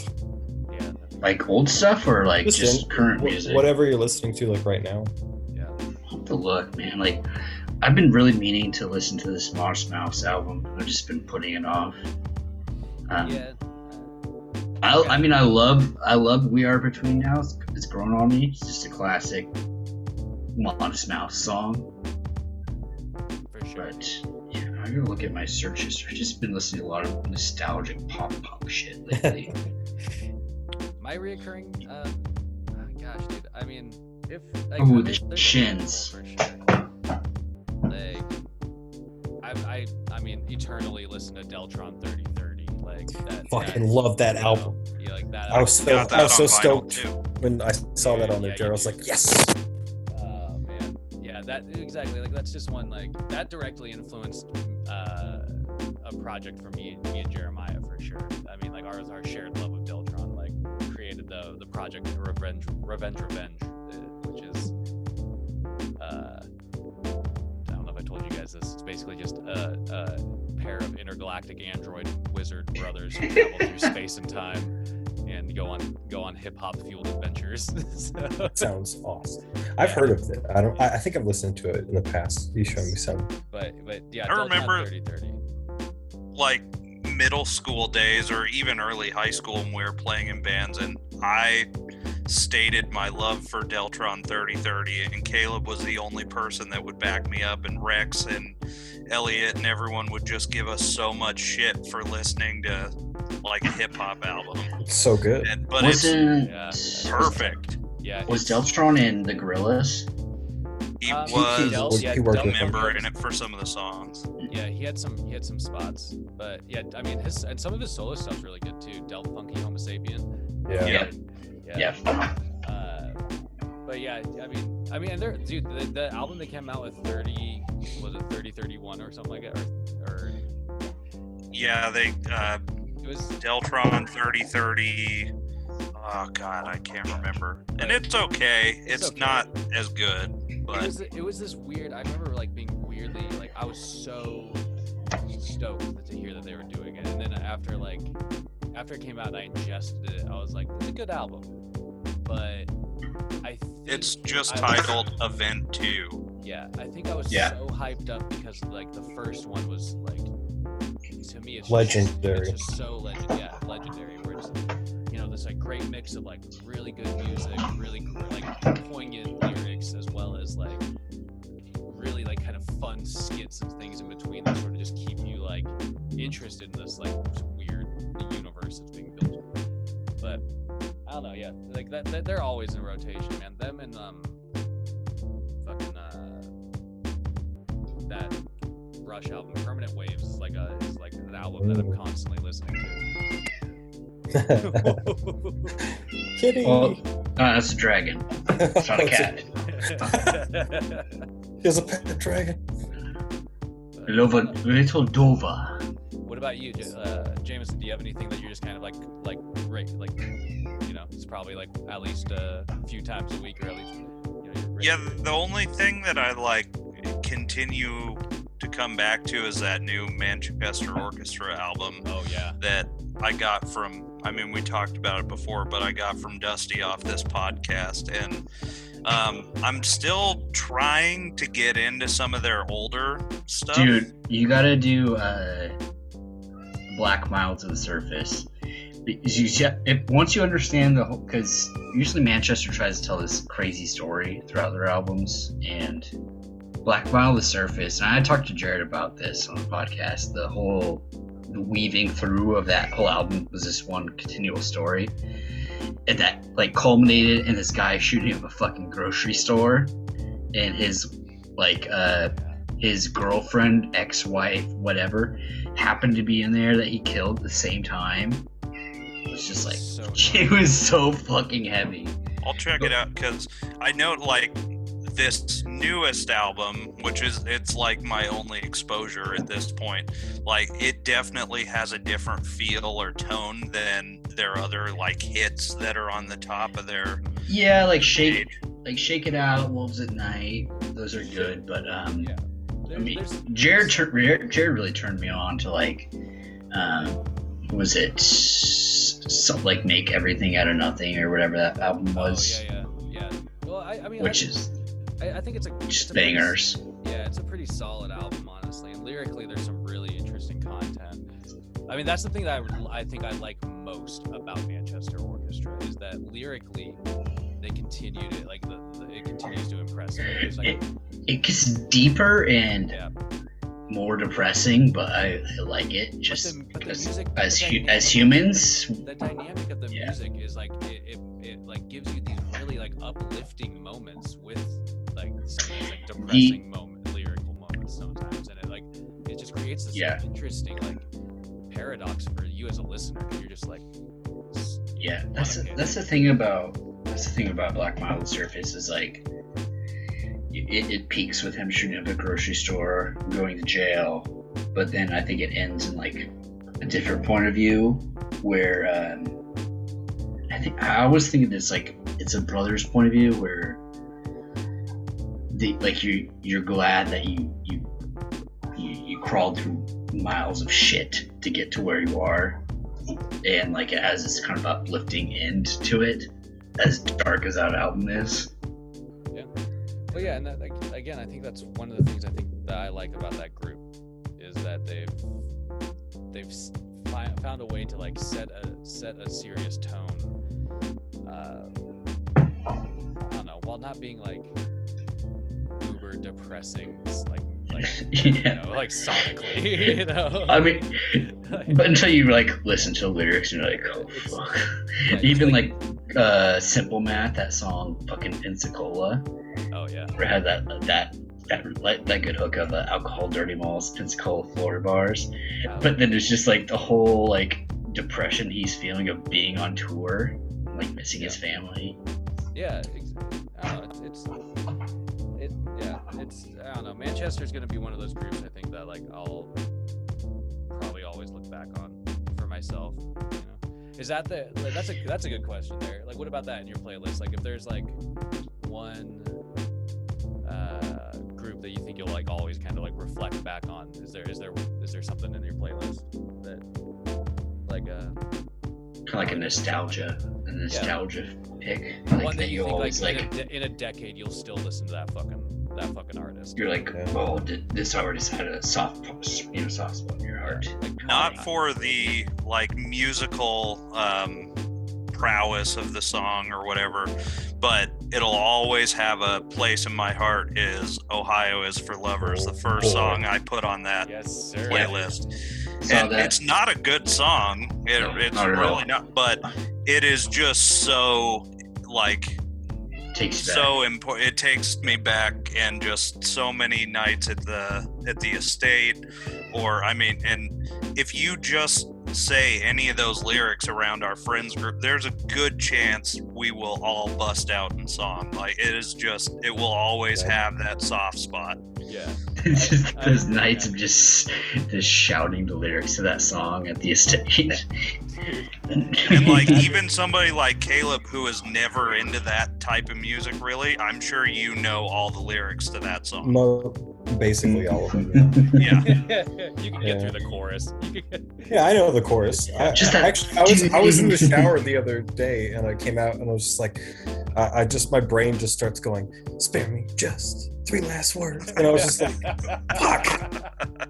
Dude, I gotta get you a copy of that Schmouder show, because I listened to it with I watched it with Flannery, and then I watched it last year with like Jasper and Jeremiah, and like Flannery just trying to do his screams during it, which he was very good at the scream parts. Exactly. It was just like it wasn't the screamo scream, you know what I mean? Like, no, but Flannery could like do that like emo-y scream really well. I always thought he was. I mean, at the time, he was definitely like, I couldn't scream worth shit, dude. Like my screams were like, like, so it's like I remember when we started covering that song, it became like that. That was like a necessity almost. It was like you had to do the backups. You need to do the backups. I need your help. Like, I can't do it.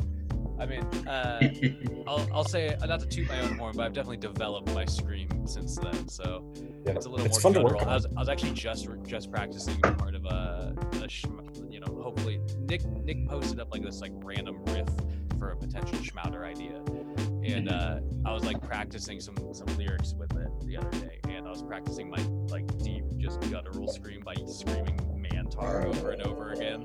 Yeah.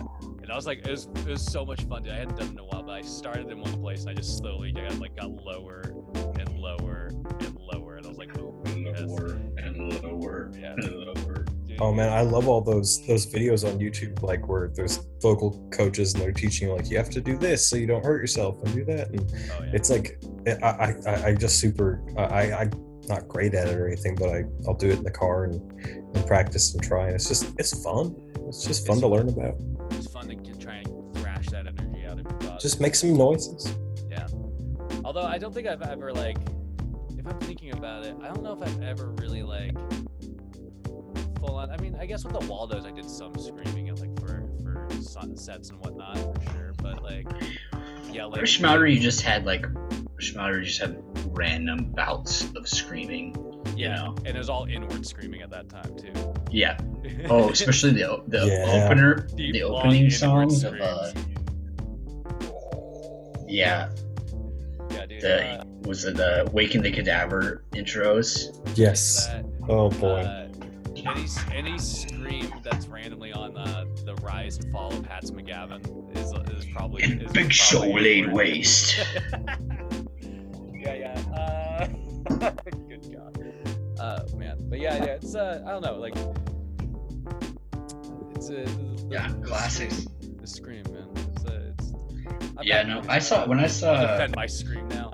I just I was surprised to see Bright Eyes on Jameson's list, because I thought maybe I made Jameson sick of Bright Eyes. Yeah, I mean, back I'm in the day.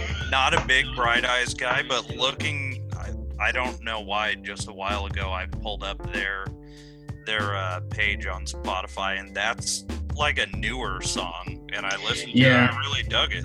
So I just remember, like, I'd give you a ride to school, and for some reason, Road to Joy would always be playing in my car. every day. Yep. Dude, that album was fucking awesome, though. Wide Awake, It's Morning.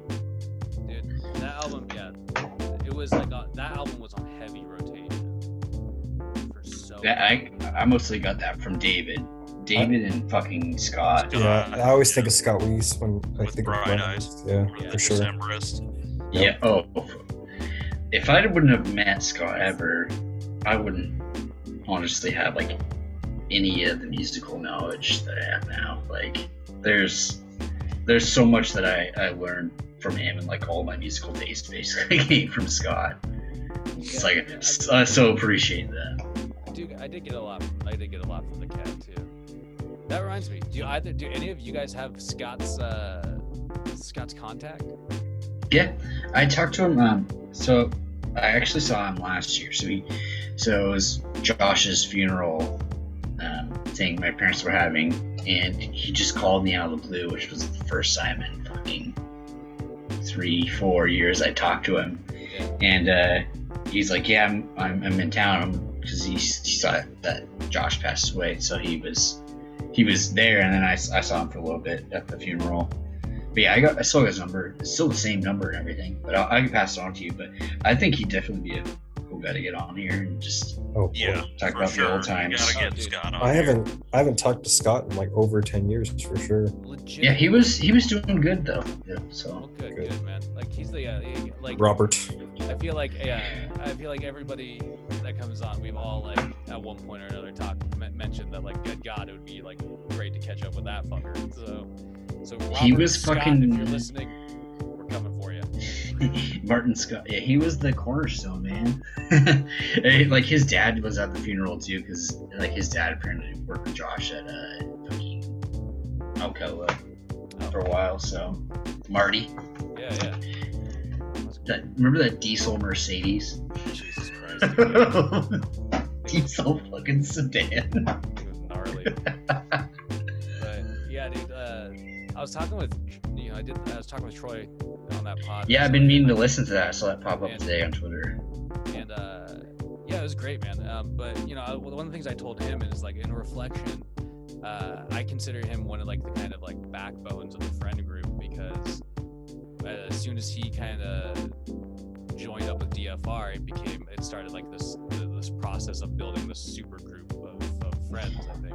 Yeah. And Troy was always willing to drive everyone. Dude, ever since He was always a sober guy. ever since I was a kid, man, Troy was always like, I don't know, like, and this is what I love. One of the things I always loved about him is like he was always game for you to do something stupid if that's what you wanted to do. But he would drive you to it. He'll be there and he'll document it and he'll fucking watch it and he'll like laugh his ass off at you while you're doing it, And, Yeah. I don't know if you guys talked about it, but like after the Grange closed, I mean, me, Rex, and Troy went to so many concerts in Seattle, and Troy always, like, even if he didn't like the band, he would still drive us. He took us to like All Shall Perish and Bury Your Dead, and You guys went to you guys saw what Dragon Force Horse Band that show? yeah, Horse Yeah, Band, And Troy would know. Troy.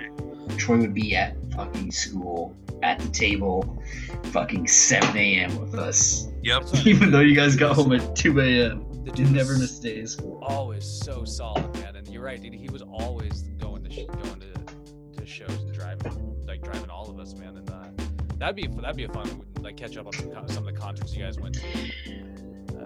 But yeah. But talking with him, it's just like I kind of realized that like he was one of those sort of, for me, like He foundational definitely. members. And Scott's another one. He definitely bridged the gap, just because, as you said, that when they kicked out Josh Deal on DFR, and Calvin happened to know Troy, so he got him involved, and then me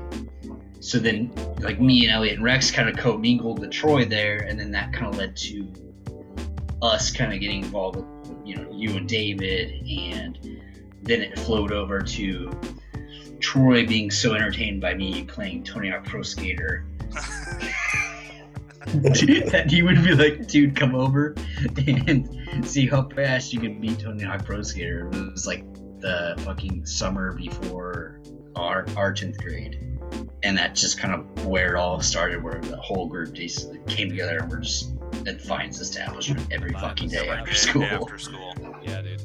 Well, and like I said, I think Troy's one of those people, and I think Scott's one too. 'Cause Scott, Yeah, for sure. We introduced like a few other elements to the crew, but either way, man, like it would be great to catch up with that cat. So he's definitely. I kept telling Troy, I was like, he's next. He's on my list. I have a list of you fuckers, and I'm crossing them off one at a time. It's like the scene from Billy Madison. Dude, that's exactly what Troy People said. to With the lipstick on. The lipstick on crosses his name of the list. That's exactly what Troy said. Glad I called that guy. And I was like, That's I put lipstick on every time I do it. That's how I imagine your nights end, Jared, after all these podcasts. I'm just You like, fucking lipstick in the And I called that guy. I called that guy. He just walks into the auditorium with a hunting rifle, shoots a dude, thumbs up, and leaves. You know? Well, that's just, I think that's just Steve Buscemi for you. You can get away with He's the best. Steve Buscemi, he's the best. Oh man, He was a New York firefighter before he became an actor. Really? That's fucking rad. I didn't know that. Yep. There you go. I wonder if you could still I drag think- people out. Yeah, I think he was like Reservoir Dogs was one of his like first big Yeah. ones. Oh, for sure. I keep wondering. Speaking of Tarantino movies, I keep wondering what Tarantino's next movie is going to be, and if it will be his last movie. He was just on Rogan and he said he's still sticking to it. 10 movies and he's done. So Which I think some people think is going to be like, he's just going to do Kill Bill 3, which I think that would be a fucking cop-out. yeah. Yeah, although Which I would he love was to even see- saying he thought like he kind of wishes that Once Upon a Time in Hollywood would have been his like last one. I would have been good. I mean, it would've been met up with the strong. whole his like retcon history that he did. Yeah. You know, Dude, I don't know. I mean, like, yeah, he's either way. However he chooses to end his career, like even if he didn't do another movie after Once Upon a Time in Hollywood, God, dude, like what a fucking spread of movies that guy.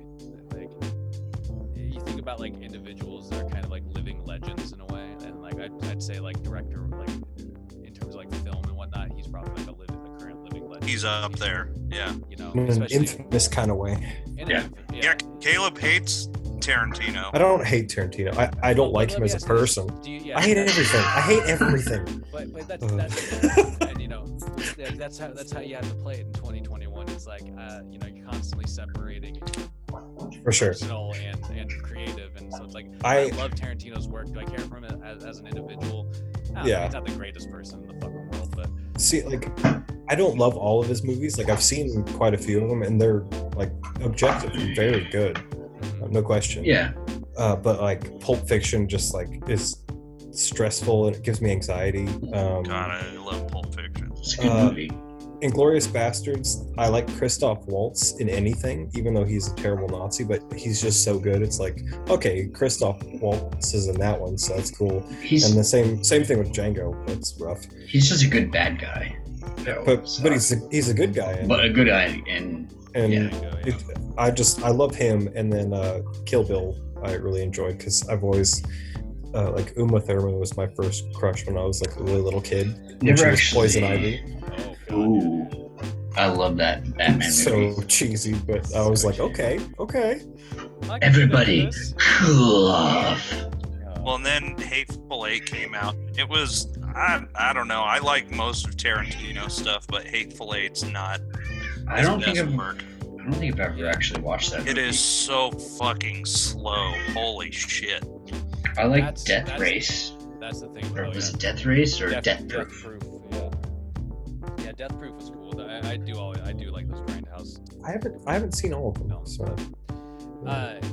Yeah, I kind of agree with you, JMO. Like the Hateful Eight is probably the slowest paced Tarantino movie, and Yeah. does sort of drag. You have to really want to get invested in that movie to watch it. But Because it's almost like, if I remember right, like right at 3 hours, and it all takes place in a fucking cabin. Yeah. Like Oh. there's no scene changes really, or Really? and Oh, check this, dude. So apparently, and it's on Netflix, but apparently that's not even like that's like the theatrical cut of the movie.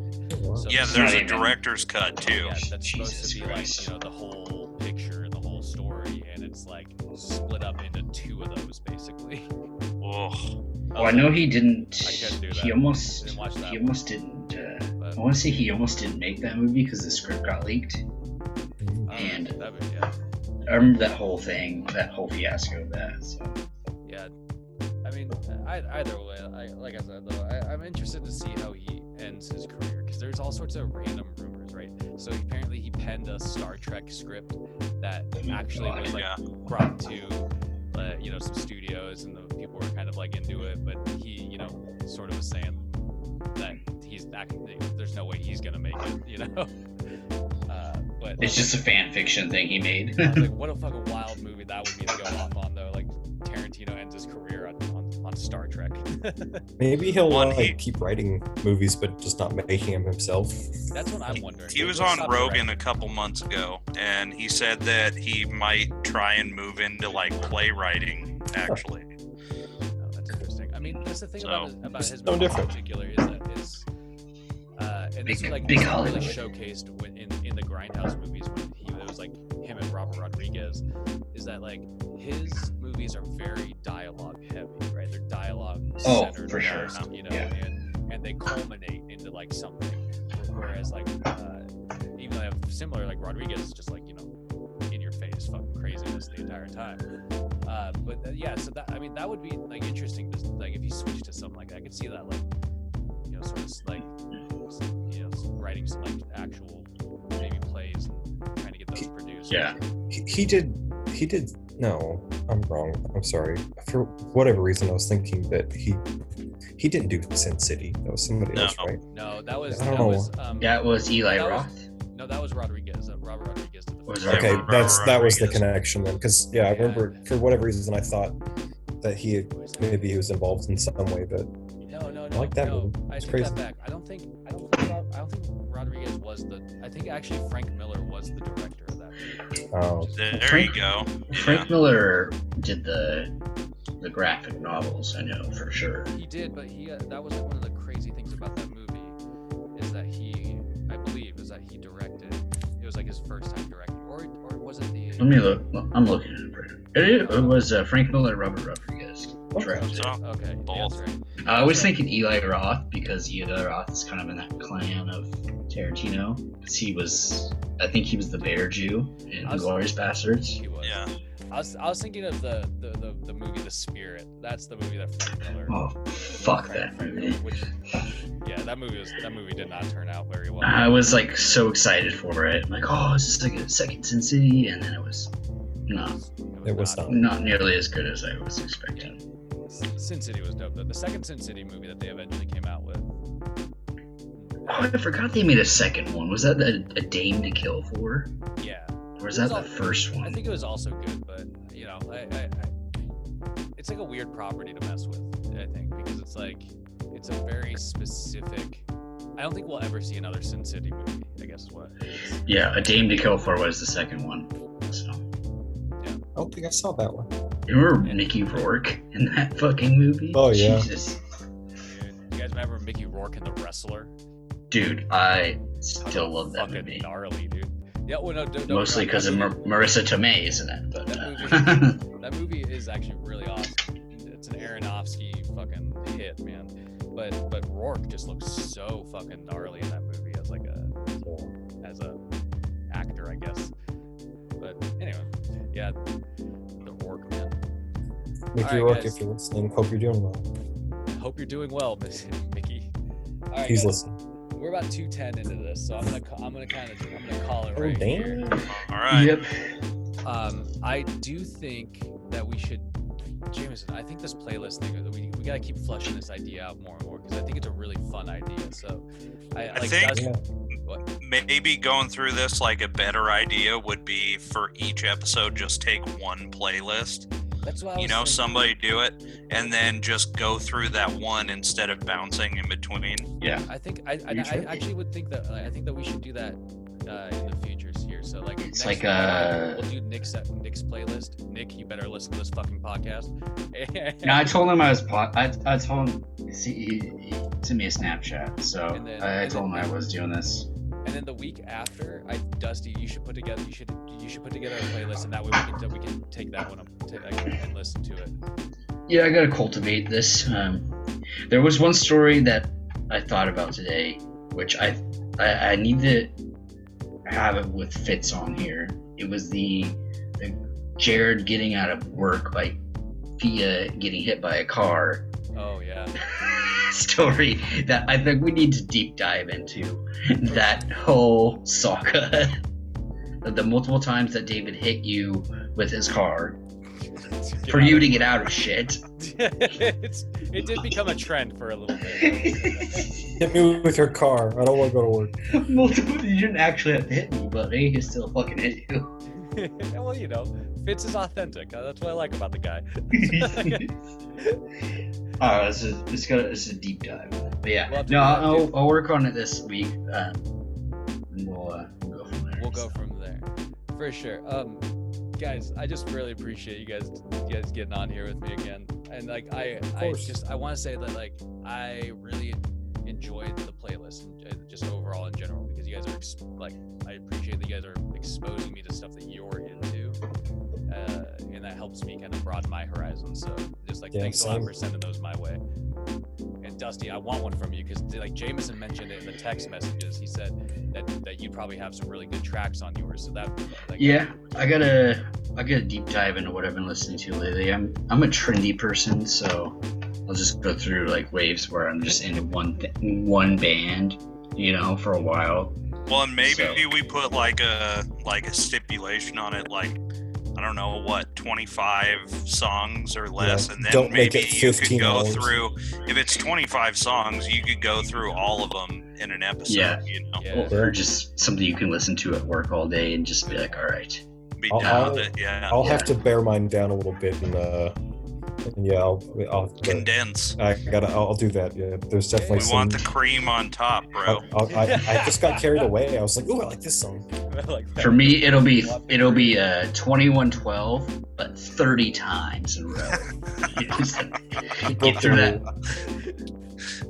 It's actually it's Under Pressure and Ice Ice Baby, but it's Russian roulette, so you're not sure which one you're gonna get. It's just those two songs. It's on shuffle. You're like, is this Ice Ice Baby? Or is this Under Pressure? Son of a bitch! Again. It's like a drinking game. You have to guess. You just have to guess. You'll All die. right. Dear hot dogs, thank you for listening to the sound of our voices. I promise you, we are real people. Guys, I ask this at the end of every episode. It's becoming a trend. Somebody come up with some last words. Jameson, what do you got? So the other day at work, a guy told me a new saying that really stuck with me, and it's having champagne taste on a beer budget. Ooh, I like that. It really hit me. I liked it a lot. So I like that. Champagne taste Sure. on a beer budget. That sounds like a Miller Lite slogan. Caleb, what do you got? Well, nothing like inspirational, really. Just a small confession, something I've always wanted to do, but I'm just going to admit that during this entire recording / Zoom meeting, I haven't been wearing pants, and it's fucking great. Dude, the I knew Pants it. podcast. From the waist down, you're a new man. I just went from 6 to midnight. Hell yeah! One-way ticket to midnight. Wanted heavy metal. Are those your parting words, Gil? There it is. Well, I'll say this. I'm a man. I can change if I have to, I guess. As Red Green would say, that's the man's prayer. Yeah, good one. I like that. I missed Red Green. All right, I'm gonna work on my champagne taste in between the next podcast. Who knows? Maybe it'll change. But Take your it pants really off. depends on if I'm wearing pants or not. So, There you go. guys, much love to each one of you. I hope you guys have a good rest of the night. Let's talk soon. We'll do another one of these like the next week or so. Sounds Show. Sounds good. Sounds All right. good. Hey, have a good night, guys. Too. Good night, everybody.